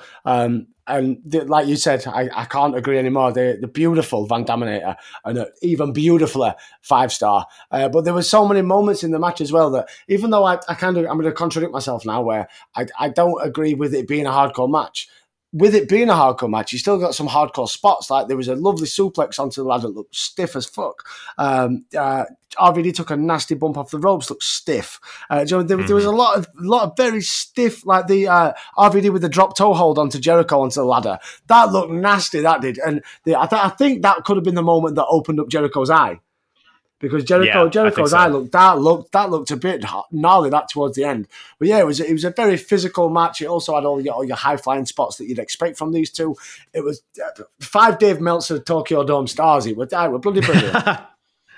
Amazing. And it's crazy because it's like it's a good match, but it's almost like inconsequential in the long term, story of it because it means nothing. It means absolutely fuck all coming out of this. Because within a few months, Jericho and Stephanie are aligned. So it's like, what the hell? There's like, because at the previous pay-per-view, Jericho faced Rhino, who was basically, backed by Stephanie. So it's like this several month-long arc where Stephanie is just trying to conquer Y2J, and then ultimately it's just like, whatever, and then they get together for whatever reason. And we turn on the game, and that's a whole storyline in itself. Yeah. It sure is. But after that, we get this match that both of us have acclaimed. The Rock versus Booker T and Shane McMahon for the WCW World title. And so Rock is the champion. So first of all, The Rock, who for all intents and purposes is the leader of the WWF, is a WCW champion. Yes. Which is like, fucking this storyline. Devil's advocate here, right? So we have Rock and Austin as the heads of each respective side. It's like, okay, it's dumb, but it's like, okay, those are your two biggest stars you have, I guess. And ultimately, Rock and Austin haven't really met since WrestleMania. So it makes sense for that to be the ultimate culmination if you kind of think of it that way. But at the same time, it's just like, man, the titles, this is kind of confirms that the titles are more props than anything at this point. Definitely. Like for me, I always remember back in the day, like I was always baffled why they didn't have the final battle at Survivor Series and the main event. It wasn't a Survivor Series match. It was Austin versus The Rock, title versus title. The winner wins them both. The winner wins the power. Do you know what I mean? And then I know obviously they unify it a couple of months later with Jericho at Vengeance and stuff. But why not just do it there and then at Survivor Series and then have Vince come out and the big ooh-ah celebration and all that? They could have had it then, but yeah, I don't understand. It's another case of I'm just champion because it's your belt. Ha. Yeah, it's like I have it hostage and you have to come get it from me. It's like one of those deals. Come and get it back, bitch. But yeah, this match here, it's a handicap match. And honestly, I was very entertained by this match. I mean, Booker and Rock, they had a match at the previous pay-per-view SummerSlam, and it was okay. But I think adding Shane here just made it gave it that energy that I think it needed. And then you have, so pretty much the story of this match is Nick Patrick, the referee, who is a WCW referee, who has had a past as a crooked referee in WCW. I believe he sided with the NWO at some point. Yeah, he's a bit of a bastard. He is a known bastard. And the commentators, nobody's really kind of referencing that he's kind of had a history of this stuff, which I think that it could have served well if they did that, but it's like, whatever. But yeah, he's, Nick Patrick, he's being distracted when The Rock has one of them pinned. He's turning a blind eye when Booker and Shane are using weapons and stuff. And it's fine. Like, the premise is like, okay, he's a WCW referee. It would make sense to side with WCW. But first of all, I feel like in title matches, you should have like a neutral referee. Like, it wouldn't make sense in kayfabe to have a referee that's siding with, like, innately siding with one side. I think. I don't know how you would do that. You'd probably just have to get a whole new referees. But that's why I didn't do it. But I think the referees portion of this entire feud was amazing in so many different ways. Like, I always remember being, granted, I've not watched Invasion pay-per-view in many years, but at the time I was so invested in Earl Hebner kicking the fuck out of Nick Patrick because he wasn't. We hated him. Like, I was so team WWF at the time, and I hated Nick Patrick. And like, even during this match when Mike Chioda comes out at the end and starts beating on him, like, yes. That was probably one of the bigger pops of the night, honestly, is when, like, at the end where I guess Booker or somebody has The Rock pinned, but Patrick is about to count, and then Mike Chioda rips him out, like you said. And I think Patrick, I don't know, there was a lot of stuff happening in this match. I'm like trying to remember. Big Test came out for the original distraction, the swerve ball distraction, and then Bradshaw comes out with a weapon, Chase Test off, and it's like, right, we're settling back down again. Then we get like you said, we get the pinfall attempt. Chioda, he pulls Patrick out and then takes a horrible bump when he's going after Patrick. It's like, even Chioda's up for this. His adrenaline's pumping through his veins. Nasty bump.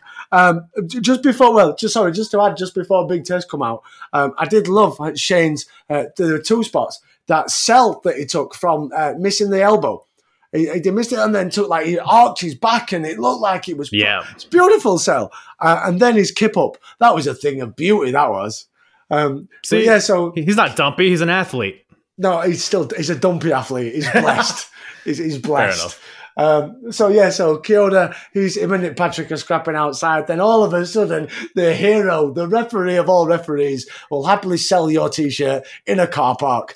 Earl Hebner comes storming down the ring, and the moment happens, The Rock wins 1, 2, 3. Everyone's happy. Yeah, I'm pissed off. I wanted Shane. Even now, I knew the result, and I was still pissed off that Shane didn't walk out as champion, because the following night on Raw, it would have been the biggest bollocks promo ever, and it would have been brilliant. Man, I'm trying to picture that in my head. And I mean, mate, he'd come out in a suit. Do you like when he came out? I don't know if you remember the time when he was European champion. when he beat Yes. X-Pac, and he came out and he revealed the title under the suit. He'd do that with the big gold belt, and he'd come out and he'd give it the big one. I fucking told you, Rock, you're a pussy all. Oh, it'd be brilliant, mate. They missed a trick. They proper missed a trick. Yeah, it would have been the next David Arquette. It would have been amazing. But it would have, I mean, like, again, devil's advocate, he is WCW, technically, in kayfabe. And it would have been a cool story because, taking it from The Rock, who, I mean, The Rock doesn't care about this title anyways, so you might as well take it away from him. Man, what could have been? It's not too late. We still could. I mean, Shane won a fucking tournament like a year ago or two to be the best wrestler in the world. So it's never too late for a Shane world title run. Well, you never know. You never know. But yeah, awesome match here. Rock walks out as the WCW champion. But then, what do you have after a world title match? Well, you have Stacy Keibler shaving her legs at WWE New York, making this fan look really awkwardly intimidated but aroused at the same time. It was a weird expression because this guy was obviously thinking about Stacy Keibler having a shave, and we all know that she's not on about shaving her nose hairs. But this guy at the same time has got this camera whacked in his face, and he keeps kind of glancing to the camera, and it's like, is he trying to tell me through the lens, help me? He's trying not to cum in his pants as he's watching. Yeah, he's in a very compromising position as this young fella. And yeah, as you alluded to, we see clips of fucking Stacy Keibler in a bathtub shaving her legs. What the fuck? For what reason? And people listening to this, they're like, okay, so she's shaving her legs, but like, what's the context? What's the storyline? Who else is involved? Nobody. Stacy in a bath. Just Stacy in a bath. Yep. and then it ends, and then they're back to commentary, and they're like, yeah, what do you think about that, JR? Yeah, like Stacey turns around to everyone in WWE New York, what do you think of that? And they all pop for the fact that they love that shit. That Stacey's had a shave.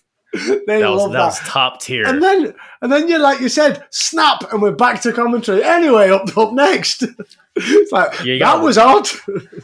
You got a raging semi going, and now you got to watch Rhino come out. Oh, man. But yeah, we kind of talked about this earlier. Tajiri versus Rhino for the U.S. title, which I have no recollection of the United States title even playing a part. This is what I like to call the 2001 Diva Piss Break match. Because you've just had the WCW title on the line. Up next after this is your main event with the WWF title on the line. We need to find something to go between. I know what we'll use. We'll use Rhino and Tadgers for US title. With two guys, again, who should be both together as a tag team on Team Alliance. I would have been more happy of these two being in the Fatal 4-Way as a tag team than Lance Storm and Hurricane. I mean, they might as well have just made Stacy Keibler shave her legs for 5 more minutes instead of having this match. Why not? Bring her out, roll her out in a bathtub, top of aisle, and she's like, fans, this is what you wanted to come to see. You better hope Vince doesn't hear this, because that's going to be a thing on Raw next week. I'm not even lying. I'd happily watch that. No. That's what but because it's Vince, because he kind of dangle a carrot and he offers you what you want and then pulls it away. He'd offer this. He'd be like, coming out is the Divas Shaving Showcase. But then he brings out fucking Tamina and Nia Jax come out, and then we're all fucked. Oh man. I mean, I'd still watch it, you know? Oh, I would as well, because it's fucking, it's wrestling, isn't it? Well, speaking of big hairy Samoans shaving each other, we have Tajiri versus Rhino for the U.S. title. And that was the random. I must add, that was the most random segue ever. Speaking of hairy Samoans, here's a Japanese guy and an American guy. Love it. They're my sort of segues in my head. Perfect sense. If anybody that listens to me will understand. I love it. But yeah, man, like you said, this could have been a hardcore match. It should have been. Yeah, it should have been. All they had to do was simply switch the titles. You could have had exactly the same match, but take away the hardcore portion of RVD and Jericho and just have the exact same spots with Tadgers and Rhino. And have Agreed. because there'd be a lot more fluidity within Jericho and RVD. Because like I said, from my personal point of view, I feel like the match got broken up because we had to get hardcore spots in, where this match needed breaking up with something else, because Rhino's not the best, and Tadger's, he's got his handspring elbow and he's got his kicks, he's got tarantula, but he's very limited in what he can do if you want anything longer than a 5-minute match.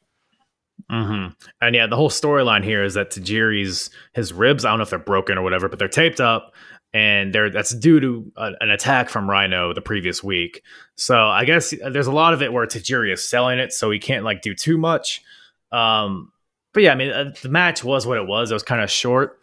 But both these guys, I mean, you kind of look at this show in a vacuum if you haven't been watching this era in a while, and you might be like, man, these guys are kind of just two undercard guys in the dead spot, like you said. But Rhino was getting pinfalls over the Rock on Raw. He was in the main events and all. He was built like a true monster. They pushed Rhino. That's for sure. Because I think what helped as well is having Heyman on commentary.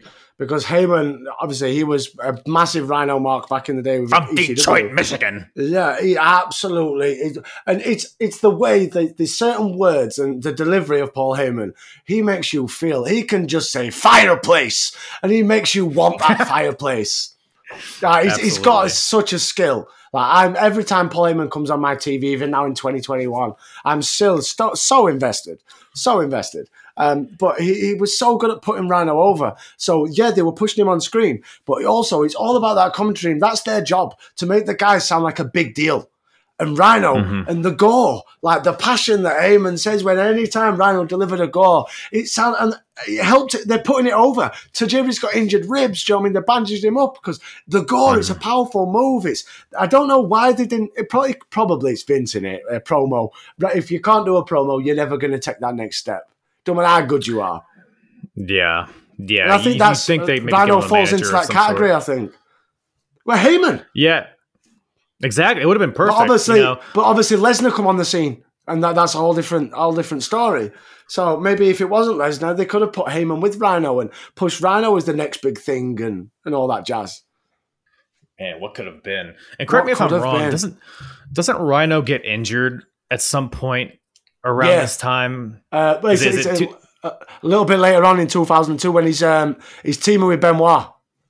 Over on SmackDown, and then they have a bit of. I think they teamed together to begin with. I should know this. I covered this out, but it's like 3 years. Was that like when they teamed at WrestleMania 19? Was it that time? So they were teaming together to begin with. I think Rhino got injured. They come back together. They teamed. It didn't work. We had the breakup. We had the feud. And then they went their separate ways. Obviously, Redacted went on to win the world title, and Rhino kind of went on to just mingle. He had a bit with John Cena and stuff, and just kind of mingled around the undercard and for many years. Because I believe it was maybe 06. It was either just after ECW launched or just before. Because I feel like Rhino didn't stick around for long, and then he turned up in Impact Wrestling or TNA at the time with his WWE Rhino gear, but with a bit of tape, he'd changed one of the letters so it wasn't exactly the same as his gear. I think it was either the Y he turned into an I or vice versa on his ring gear to make it look like it was different, which was one of my greatest Rhino moments ever. Rhino was class. The gore was brilliant. Like many wrestlers over the time, have used the spear. From Goldberg to Edge to Roman Reigns, but something about the gore I think is because he was this long-haired beast in the singlet and just made it look that little bit more special. It made you feel it a little bit more. Yeah, him and Goldberg are the two guys that I have at the top of my list as far as spears go. Because they both kind of just they're not worried about making it look pretty. They're just actually trying to shit all over the guy that they're about to tackle. They want to slam through you. Like they go back to the Goldberg spear with Nunzio at Royal Rumble 03, 04, 03.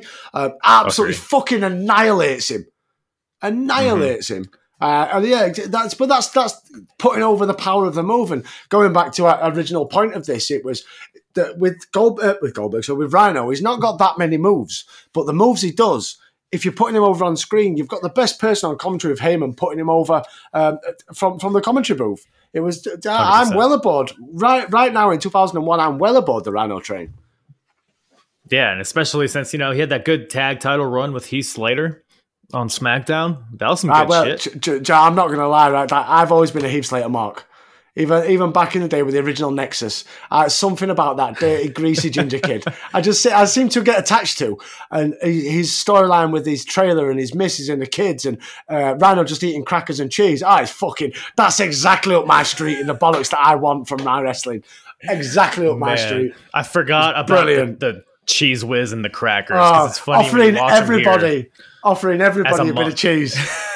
You watch him here as a legitimate monster, and then a few years later go by, and then, hey, you want something with this cracker with this cheese whiz? Yeah, we cut to Heath Slater's trailer, and Renee Young's trying to give a proper serious interview, and Rhino's just at the back just munching cheese on crackers. And then like Heath Slater's like, he's getting really deep and dark about the importance if he needs to win his contract to save his family, and then Rhino just cuts in and he's like, do you want a cracker? It's brilliant. Heath is putting his heart and soul into it. And it's like, I guess I'll tag along. It's fucking genius. So many people shit on that, but I fucking loved it. Rhino was brilliant. I loved it. I saw them win the titles live. Fun fact. All right. One of my best moments of my life. Marvelous indeed. What was also marvelous was Kurt Angle versus Stone Cold Steve Austin. And they are in Kurt Angle's hometown of Pittsburgh, Pennsylvania. And just an added caveat to this match that a lot of people probably don't even think about is, like we mentioned before, this is a few weeks after 9/11. So patriotism is at its all-time high. And, Kurt has, even for a month or so before that happened, he had been really pushing this patriotic character. I mean, he's always been that, but he just recently turned babyface, so he's really like kind of trying to tug at the heartstrings in that way. So in a weird way, it kind of fit, and I think it might have even helped him a little bit. I don't want to try to find the silver lining in 9/11 or anything, but that is another aspect to this that people might not think definitely about. I think everything blended together. Everything came together at this point. I don't know whether the idea behind having the family there, because before the match when we had Michael Cole interviewing the family, I thought it was absolutely fantastic. How could I forget? So you've got, usually on a normal interview, you have the interviewer at the ringside of the barrier, and you have the interviewee, whether it be family, friends, whoever, on the fan side of the barrier. Oh, no, not this time. So Michael Cole, he hops over the barrier and he crouches down in the most awkward position. And he proceeds to ask Kurt Angle's mum if she thinks Kurt Angle's going to win. Well, she's not going to say, well, actually, no, Michael, I think Stone Cold's going to batter him. And then we speak to the third Angle. So we know of Kurt and we know of Eric when he was the fake Kurt, but during his feud with Undertaker. But who knows Dave Angle? And Dave Angle, unfortunately, has hearing problems because behind him, you've got 200 fucking marks raging because they know they're on camera. And Dave, bless his heart, he can't hear a fucking thing. So every time Michael Cole asks a question, he's like, what? Come again. Say again. What? Do you think Kurt is going to win? Will Kurt win, Dave? Say yes, cunt. And then he's like, but yes, Michael Cole and his stupid blonde. It was brilliant. Stupid jeans. Michael Cole's a knobhead. In every era of every Michael Cole, Michael Cole's a knobhead. I'm sorry. Right? He is. Don't get me wrong. He knows his shit. Whether that shit he's learnt himself or it's lines he's fed, and he's got an incredibly good way of delivering lines. He does know his shit, but I'm a bit bored of Michael Cole now. Like we've gone through. I've gone through. Yeah, he's fine. Exactly. He's fine. He shouldn't be fine. A commentator shouldn't be fine. A commentator should want to get you excited about what you're watching. Michael Cole doesn't do that, and Corey Graves just fucking agrees with him, and then argues, and then agrees again, and then argues on what he's just agreed on. I have a big issue with commentators. A big issue with commentators. Your commentators got to get like I grew up on Monsoon and Bobby Heenan, and that a little bit of Vince McMahon and like Jesse Ventura, and then later in life when obviously you got like Randy Savage came on board, Jerry Lawler came on board, then it turned to JR and the King and so on and so on. But all them to these times, apart from Vince saying "what a maneuver" every 30 seconds, like especially Gorilla Monsoon got you invested. Bobby Heenan, there was a reason to listen to the commentary because of that, and the same with the connection between JR and the King. I feel like you've got to get a connection. It's got to be there. The Michael Cole Corey Graves or the Michael Cole with anybody apart from Taz is fucking terrible. There's no chemistry, and you need chemistry with your commentary teams. For my personal opinion, my humble opinion, anyway. I agree, and I will say, I think we even touched on this earlier, but the commentary team of JR and Heyman is so underrated. I think it's so iconic with this era as well. Like, yeah, absolutely. It's like with the episode of Raw when Heyman's like, I'll show you fucking something, and he gets up out of commentary booth, goes in the ring, and he sides with the ECW guys, and like so many iconic moments. But yeah, I think they blended so well together because Heyman's a dickhead, and he's like, "Fuck off, JR, JR, do you like this one, JR?" He's a dickhead, and JR's so WWE to the bone. So it was a great blend. It was a great blend. Because he would legitimately... Fuck Michael Cole. Yeah, throw that in the end there. But yeah, JR, he would legitimately like get angry at Paul Heyman, like in a shoot. Because I've read JR's book, and he said that was like the magic of Heyman, is that Heyman knew how to like push his buttons to get really you know how to wind him up. Exactly. But that was perfect for the storyline because you at the commentary booth, you have that line, you have the Alliance and WWF. So it's natural for these guys to hate each other.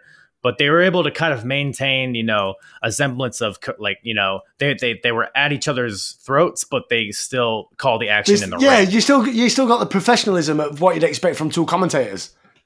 Exactly, and they're both great at it. And like you said, chemistry is an important thing, and I think those two had great chemistry together.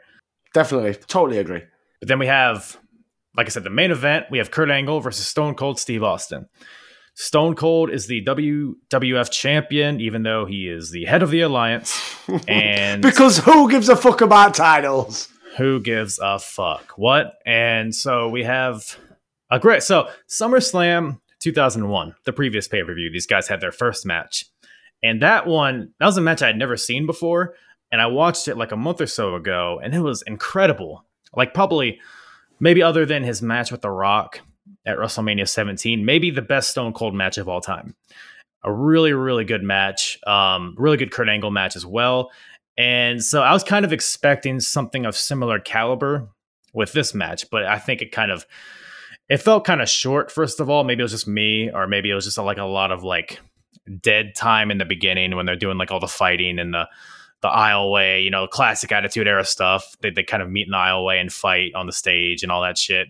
I kind of tune out of that type of stuff personally. I agree. Like, don't get me wrong. I can be fully invested in a hot start that's all punching kicks. Like they meet in the aisleway and they're scrapping, like proper blood feud. But then when you're 5-6 minutes into the match and all you've seen from Stone Cold so far is 19 kicks and 17 punches. Do you know what I mean? Yeah, like I think in the Attitude Era, I think because everything was such a fast pace, everything was fast. Even like a 15-minute match, they put 45 minutes worth of content in there. It was so fast paced. You kind of wasn't given the chance to sit back and evaluate what you're watching right now. And there was a lot of these times where you kind of got, for me personally, you got slow, methodical Stone Cold, kick, punch, fuck you, Kurt, fuck you, kick, punch. It was like, don't get me wrong, you're not going to get German suplexes and stuff from Stone Cold Steve Austin. That was never the part of the gimmick. The gimmick was always, I'm going to kick you, I'm going to punch you. But exactly. I don't know, something about the face Stone Cold, when he was the tweener Stone Cold Hype 98-99, if you look at him against a lot of your heels, so like your Rock or Triple H, he'd get them kick punch spots in, but then he'd get a beat down for a while. And then he'd come out of it with a Lufez Prez and all his spots and his elbow from the middle rope and all that stuff. That's a good point. When Stone Cold's playing the heel, I don't know. I'd kick, punch. There's only so much you can see of it. Because it's just flat, right? There's no peaks, there's no valleys, there's no build up, there's no payoff. It's just continuous, like you said, kick, punch. We're not building up to anything. Yeah. Right. Yeah, I never really thought of it that way. But yeah, the heel, that's just another point as far as heel Stone Cold and why it wasn't the right fit for him, I think. Just It's didn't 'cause it's work. not Yeah, it really, just didn't work. Yeah, it doesn't Yeah. help. We've got going what we covered earlier. It doesn't help that the fans never really turned. Do you know what I mean? You might have had a few that were, "Ooh, you're WCW. Ooh, you're a knobhead," but you're still Stone Cold, and we love you. Hey! And that's the thing. Yeah. But yeah, it's the kick punch. Don't get me wrong. Angle, the spots that Angle got in were brilliant. Like Kurt Angle as a wrestler, it's what's been said that I, you know what I mean? I can't say what's already been said many times. The transition from Olympic Greco-Roman wrestler, freestyle wrestler, into WWF wrestler in the short period of time, and the speed he did it.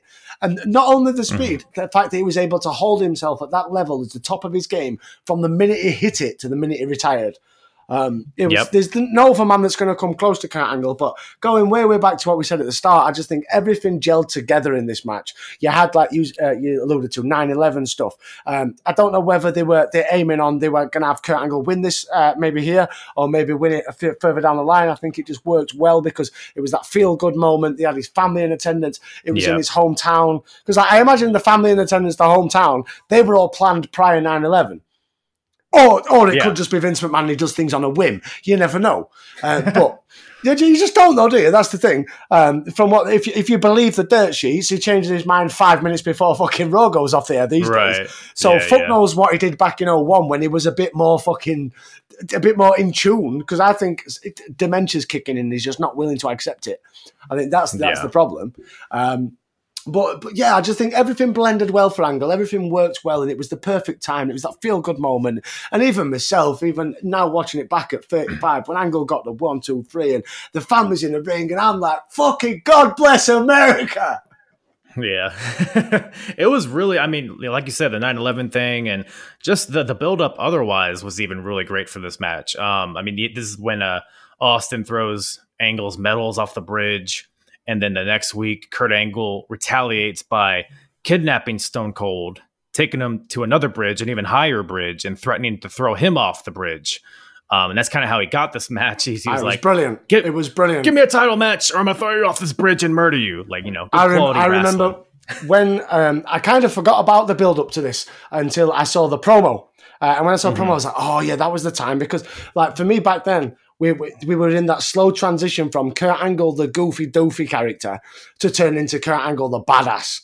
And it kind of showed that mean streak, but it all comes down to the medals. There's nothing more important to the life of Kurt Angle than the medals. You fuck with them medals, you're fucking with your life. And I thought it was just brilliant. And I always remember that segment. And I was like, it took me back to being a kid. And that segment where he thinks he took him to the end of a bridge, but he's not. He took him to the edge of a paddling pool. He's like, cry for me, Steve. Cry for me, Steve. And I'm like, I'm sorry, Kurt. And he's like, I'll tell you what I want. I want a Kurt. You can have it. You can have it. And then that moment that Steve Austin thinks he's been pushed off a bridge. And then he realizes. And it's that moment of realization where Austin, he comes to in the paddling pool. He pulls off the bandana that's covering his face. And he's, you fucking you bastard. And I'm like, oh, man. It was a brilliant, because like I said, it was, for me, it was that slow transition from, Kurt with a dick and all the storyline with him playing the guitar and the fun stuff. And he's all, even with his stuff with Edge and Christian, it's always been about fun Kurt Angle when he's tried to play that role. Right. But now this is serious Kurt Angle. I'm coming for you, Austin. You tried taking my medals. I'm going to take your life. And I'm like, yes. Fucking USA, exactly. USA. Even you I'm telling USA. You, I'm on it, man. I was hyped for this match. The match let me down because, like I said, I didn't realize how fucking dull watching heel Steve Austin is. Yeah, it was. I mean, because it's like, there were a couple moments in the match that I did like. Kind of when they first got back into the ring after all the schmozzy stuff on the outside. Stone Cold goes for a Stone Cold Stunner, but he knows that if he kicks Kurt Angle in the gut, Kurt is going to grab his ankle and put him in the ankle lock. So he kind of like hesitates a little bit, and his hesitation allows Kurt Angle to take control. And then they kind of go from there, and then they go back to the outside, and then they do a callback to, I think it was the previous SmackDown or Raw, where Stone Cold ripped the padding off of the floor and gave Kurt a pile driver on the concrete there. And, Kurt has well-known neck issues and all that stuff. And they stretchered him out and they brought him to a local medical facility and all that shit. So they had that kind of going for him too. I think commentary was even like, oh, he's wrestling with a broken neck, trying to relive the 96 Olympic stuff. So in that said, there were a couple high spots in this match that I really enjoyed. But for the most part, like you said, it was just kind of dull for the most part until the end, which even the end kind of felt like it came out of nowhere. Yeah, it was.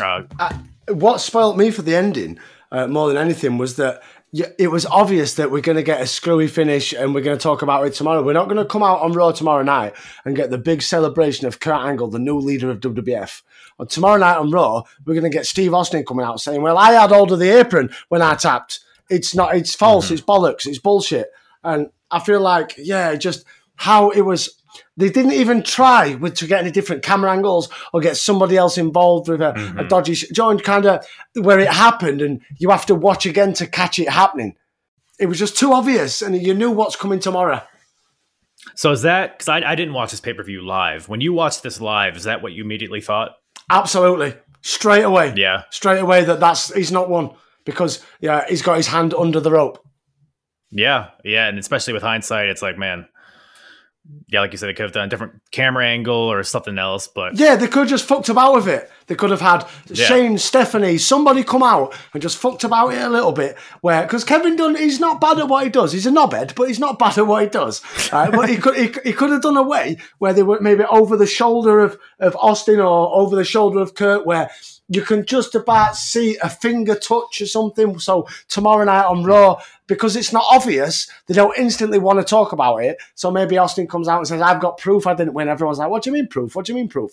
And they zoom in and they actually show that he's got a fingertip or two fingertips holding the apron, and the title's now in abeyance and all that jazz. But, oh no.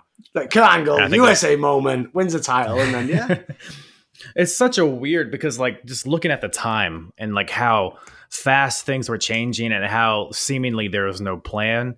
Because, like, you mentioned the cowboy hats earlier, and that was like maybe 2 months before this, where Kurt and Stone Cold were just backstage playing guitars, wearing silly hats, and just having a ball. And now they're in this blood feud where they're literally trying to murder each other, not figuratively, literally throwing each other off bridges and shit. Blood feud of all blood feuds. But then I think it's, I forget when exactly it happens. It might be after the next pay-per-view. But then Kurt Angle turns heel and joins the Alliance. Yeah. And then it's just all a big charade, though, because he actually then turns back to win at Survivor Series. That is true. That is true. And it's just a lot of nonsense, a lot of webs getting tangled. Man, what a time to be a wrestling fan. What a time to be a wrestling fan. Absolutely.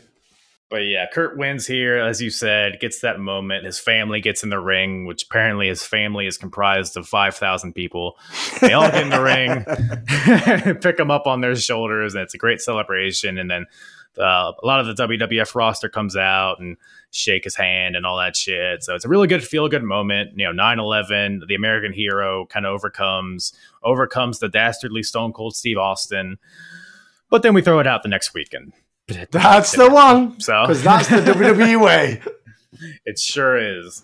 Man, so that brings Unforgiven 2001 to a close. But yeah, in general, what do you think of this show? I'd say overall, he had a lot of good moments. Like going back to what we discussed earlier with RVD and Jericho, it was an outstanding match. Like the Fatal 4-Way to kick off the show. It was fun until it come down to 2-on-2, which that should have been booked a whole different way. But there were also a lot of bollocks, and not the positive bollocks. But I think it wasn't a bad show. Like, a lot of people dick on the whole Invasion feud, but they kind of only focus on the fact that it wasn't Goldberg, Austin, Hogan, Nash, Hall, but they don't actually look at some of the quality that we saw within this pay-per-view. Like the moments from Kurt Angle, even towards the end when he was building up for the finish and stuff, you were invested. It was exciting. The wrestling from Austin, like I said, as a heel, I could never be won over by that. But you had even Rhino and Tajiri for probably the like I said, the Diva piss break. That still wasn't a bad match. There wasn't like the worst match of the night for me was Undertaker Kane versus Chronic, and that's terrible because it's got Undertaker and Kane in it. Yep. So there wasn't, like I said, that was probably but that's only because it had Chronic, because Chronic, as you mentioned, as we both mentioned, they didn't want to sell for shit. Not at all. But yeah, overall, I'd say if anyone that's listening that's not gone back and watch it, go back and watch it. Don't go in with too many expectations, and you'll come out. It's only 2.5 hours long. It's not that bad. You'll come out and it's a damn good, decent B show. Mm-hmm. It is. It's a really easy watch, I think. Like you said, it's only like 2.5 hours, and maybe with the exception of Raven versus Perry Saturn, which even that's kind of funny to watch for the silliness of it. Yeah, like I said, that has its moments. Like you even get a bit of blood when Perry Saturn's eye bust open. Do you know what I mean? But that was a match that. It was, in a weird way, it did require a payoff because it had a storyline. It was just the fact that the storyline involved a fucking mop and it going for a wood chipper and stuff. Do you know what I mean? It was its perfect placement on the card because it was a storyline on TV that needed an ending. Every ending should be on a pay-per-view. All that makes sense. It's just then when you fill in with context, it's like, oh, for fuck's sake. Yeah. There's some things that look good on paper. And I mean, I don't know how good that looked on paper, but there was effort put towards it. And yeah, like you said, man, I mean, this pay-per-view, I mean, I'm looking through all these matches here and there's not a lot of bad, even like the bad stuff is like still fun to watch. I think as well, it's the quality of the wrestlers you've got. If you go through that card, like they were blessed. They were so blessed to buy. Yeah, they got a lot of shit in WCW, but even before the shit, like when Eddie Guerrero and Benoit and the Radicals, when they all came over, they were blessed. They were like, even you go back even before then when Jericho came over, like they were blessed, and that's just like the mid card. They're blessed with so much talent, and that's what WWE is missing because for the past 10, 15 years, Vince McMahon is 100% focused on attention, was making John Cena a star, and then now for the past 5 years making Roman Reigns a star. And nobody else has been given remotely close to the level of push that Undertaker, even Mankind, Triple H, Rock, Austin, Jericho, Benoit, Guerrero, Lesnar. Do you know what I mean? He doesn't. It's like he's got bored of making talent, and that's where WWE's blessed in 2001 because you've got all them people, obviously minus Lesnar, but then also you've got all the fresh guys from WCW as well who want to make a name for themselves, but are also still names like your Billy Kidmans of the world. People are very much familiar with who he is. Chavo Guerrero, people are very much familiar who he is. Like now, WWE buy a guy. Or they get a guy from an indie promotion. Now, for me, I'm very much a part-time watcher in modern day wrestling. So I don't watch NXT. So when a guy gets called up from NXT, I ain't got a fucking clue who he is, and there's no backstory because they expect that you've watched NXT. Yeah, I mean they're gonna change him anyways completely, so it's not even really worth going back and seeing what his backstory was in NXT at this point. They kind of just make them in their own image. Yeah, but I think that's the issue. There's not enough attention focused on it. Like I said, going back to the card, if you go through that card, minus a couple of people, you've got stars at various points during their career for various promotions. Everybody's a star, and they're blessed with the talent, and that's why if this would have been a pay-per-view booked in 06, 07, where you've got, I don't know, the fucking, what did the Mexicals, when they were on SmackDown driving the tractors and that. It would have been it would have been even worse. It would have been December to Dismember levels of bad. But because you're still blessed with your RVDs, your Booker T's and people like that, I enjoyed it. It was a fun watch. Thank you for inviting me on. Thank you for getting me to watch it again. Fully enjoyed it. Absolutely, man. Yeah, thank you for coming on. And yeah, like this period of time, it's kind of transitioning from the Attitude Era. You know, the Attitude Era had like, you had your main event and then the rest of the card just kind of like was whatever. But it was this period in 2001 where I feel like WWF was having the best like top to bottom match cards that they ever had. Because like I said, this card from top to bottom, you have stars, Dudleys, you start off with the Dudleys and the Hardys, you have Edge and Christian, Undertaker, Kane, RVD, like it's Hall of Famer after Hall of Famer throughout the entire show. And like, they're kind of transitioning into an era where it's more there's more highlight given to like the bell to bell stuff rather than the bollocks. There's more focus on the wrestling, which some people would call that era the Ruthless Aggression Era. And I hear that you have a podcast that covers the Ruthless Aggression Era yourself. Beautiful segue, young man. R8 Era podcast. That's the Ruthless Aggression Era podcast. We started this. We're now in our this will be the 5th year we're entering.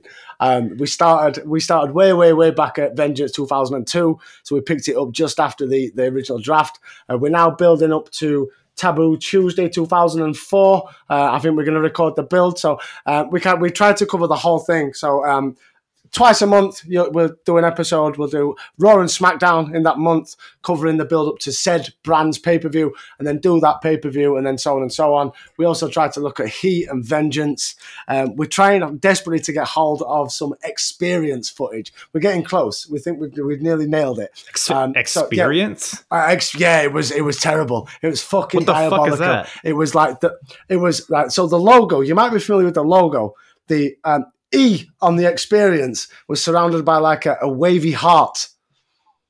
Mm-hmm. And it was a can you remember like your bottom lines of back in the day of your clip shows, but they showed pre-recorded matches from somewhere random. So like I have no recollection of this. Yeah, so like obviously with your heat was for your Monday Night Raw. And Velocity was for your SmackDown. So you got storylines that kind of overlapped into both shows. Where Experience, every now and again, they'd show like a random match that were recorded at a house show. And then they'd dub commentary over it. And it's like they talk, this is what happened on Raw last week. This is what happened on SmackDown last week. Up next, Tajiri versus Charlie Haas.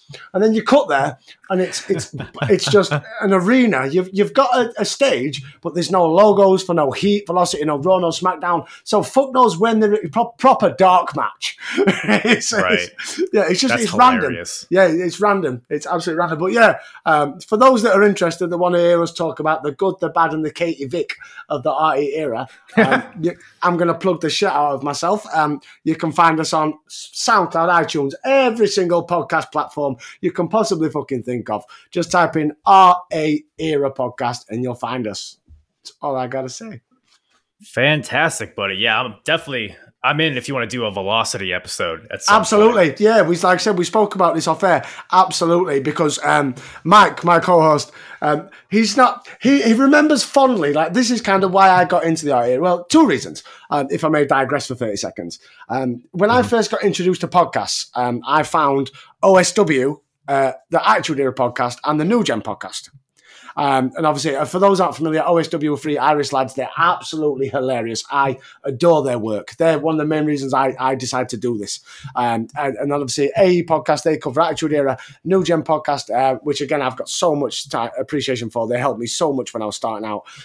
They did the New Generation Era. And I was like, well, I feel like I can do a good bollocks job of the Ruthless Aggression Era. But then I thought, hang on a minute. I don't quite remember it.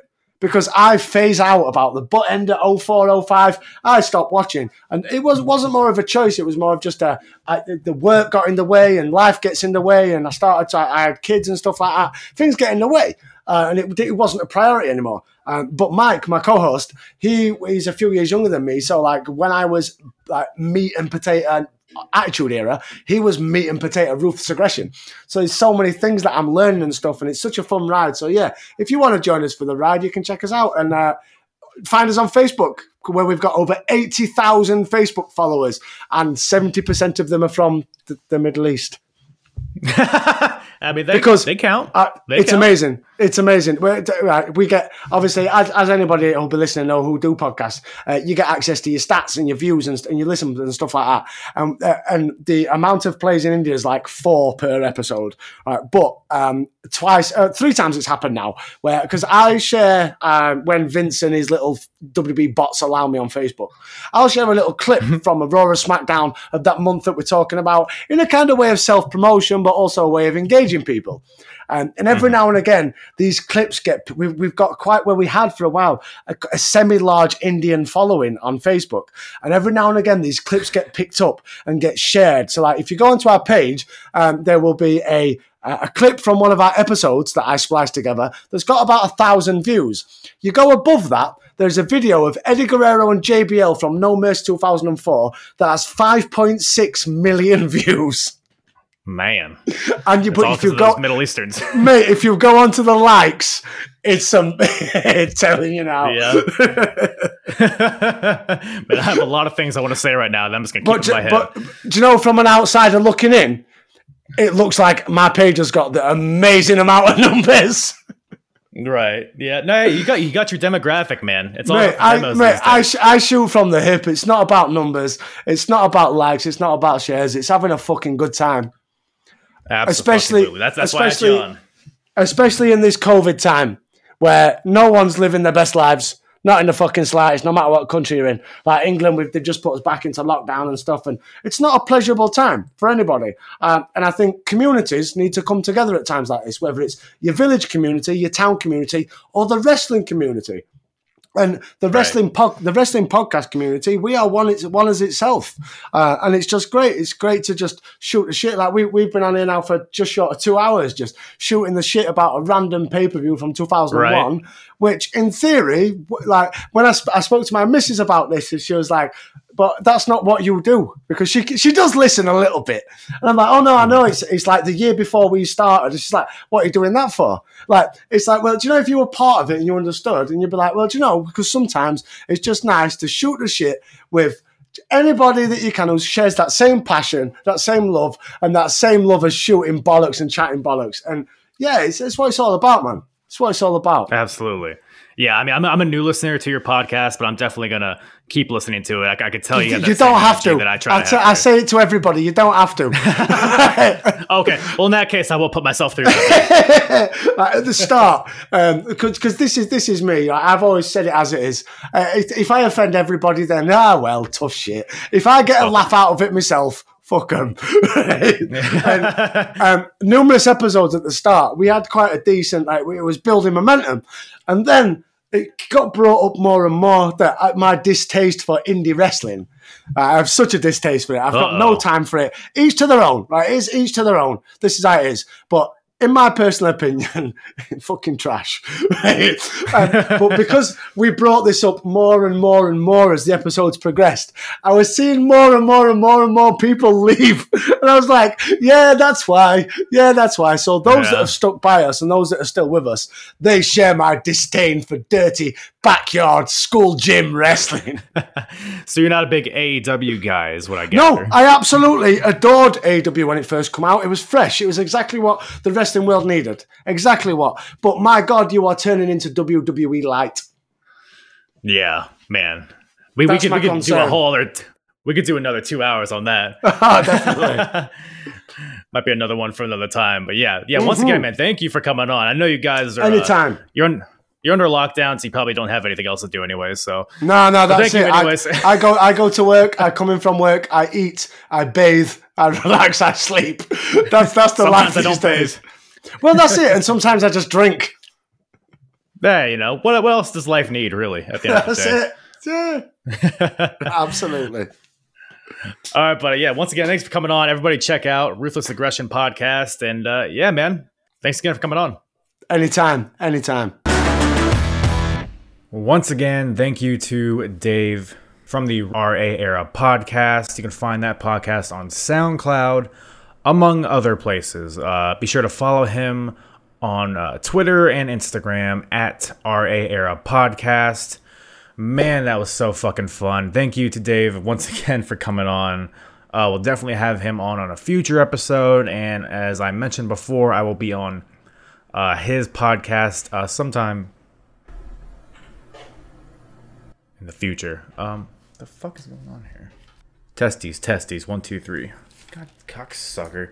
My speakers are just sucking their own dick. Anyway.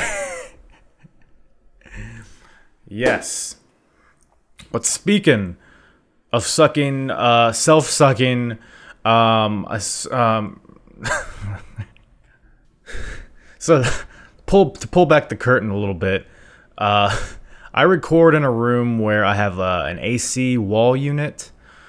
So it's a kind of a thin layer around it, so you can pretty much probably hear me on the outside. And I mean, there's just like a parking lot out there, so normally it's fine. But as soon as I said self-suck, I heard a car door close. So yeah, I guess they just think I'm filleting myself by my lonesome in here, which is not the farthest thing from the truth, I guess. Oh, look, my cat's making a run in again. Almost made it a whole episode without a cat run in. What you got to say, Rock? What? You got something to say to the people? Do I have to fucking grab my mic like I'm on the scene reporter? What do you got to say?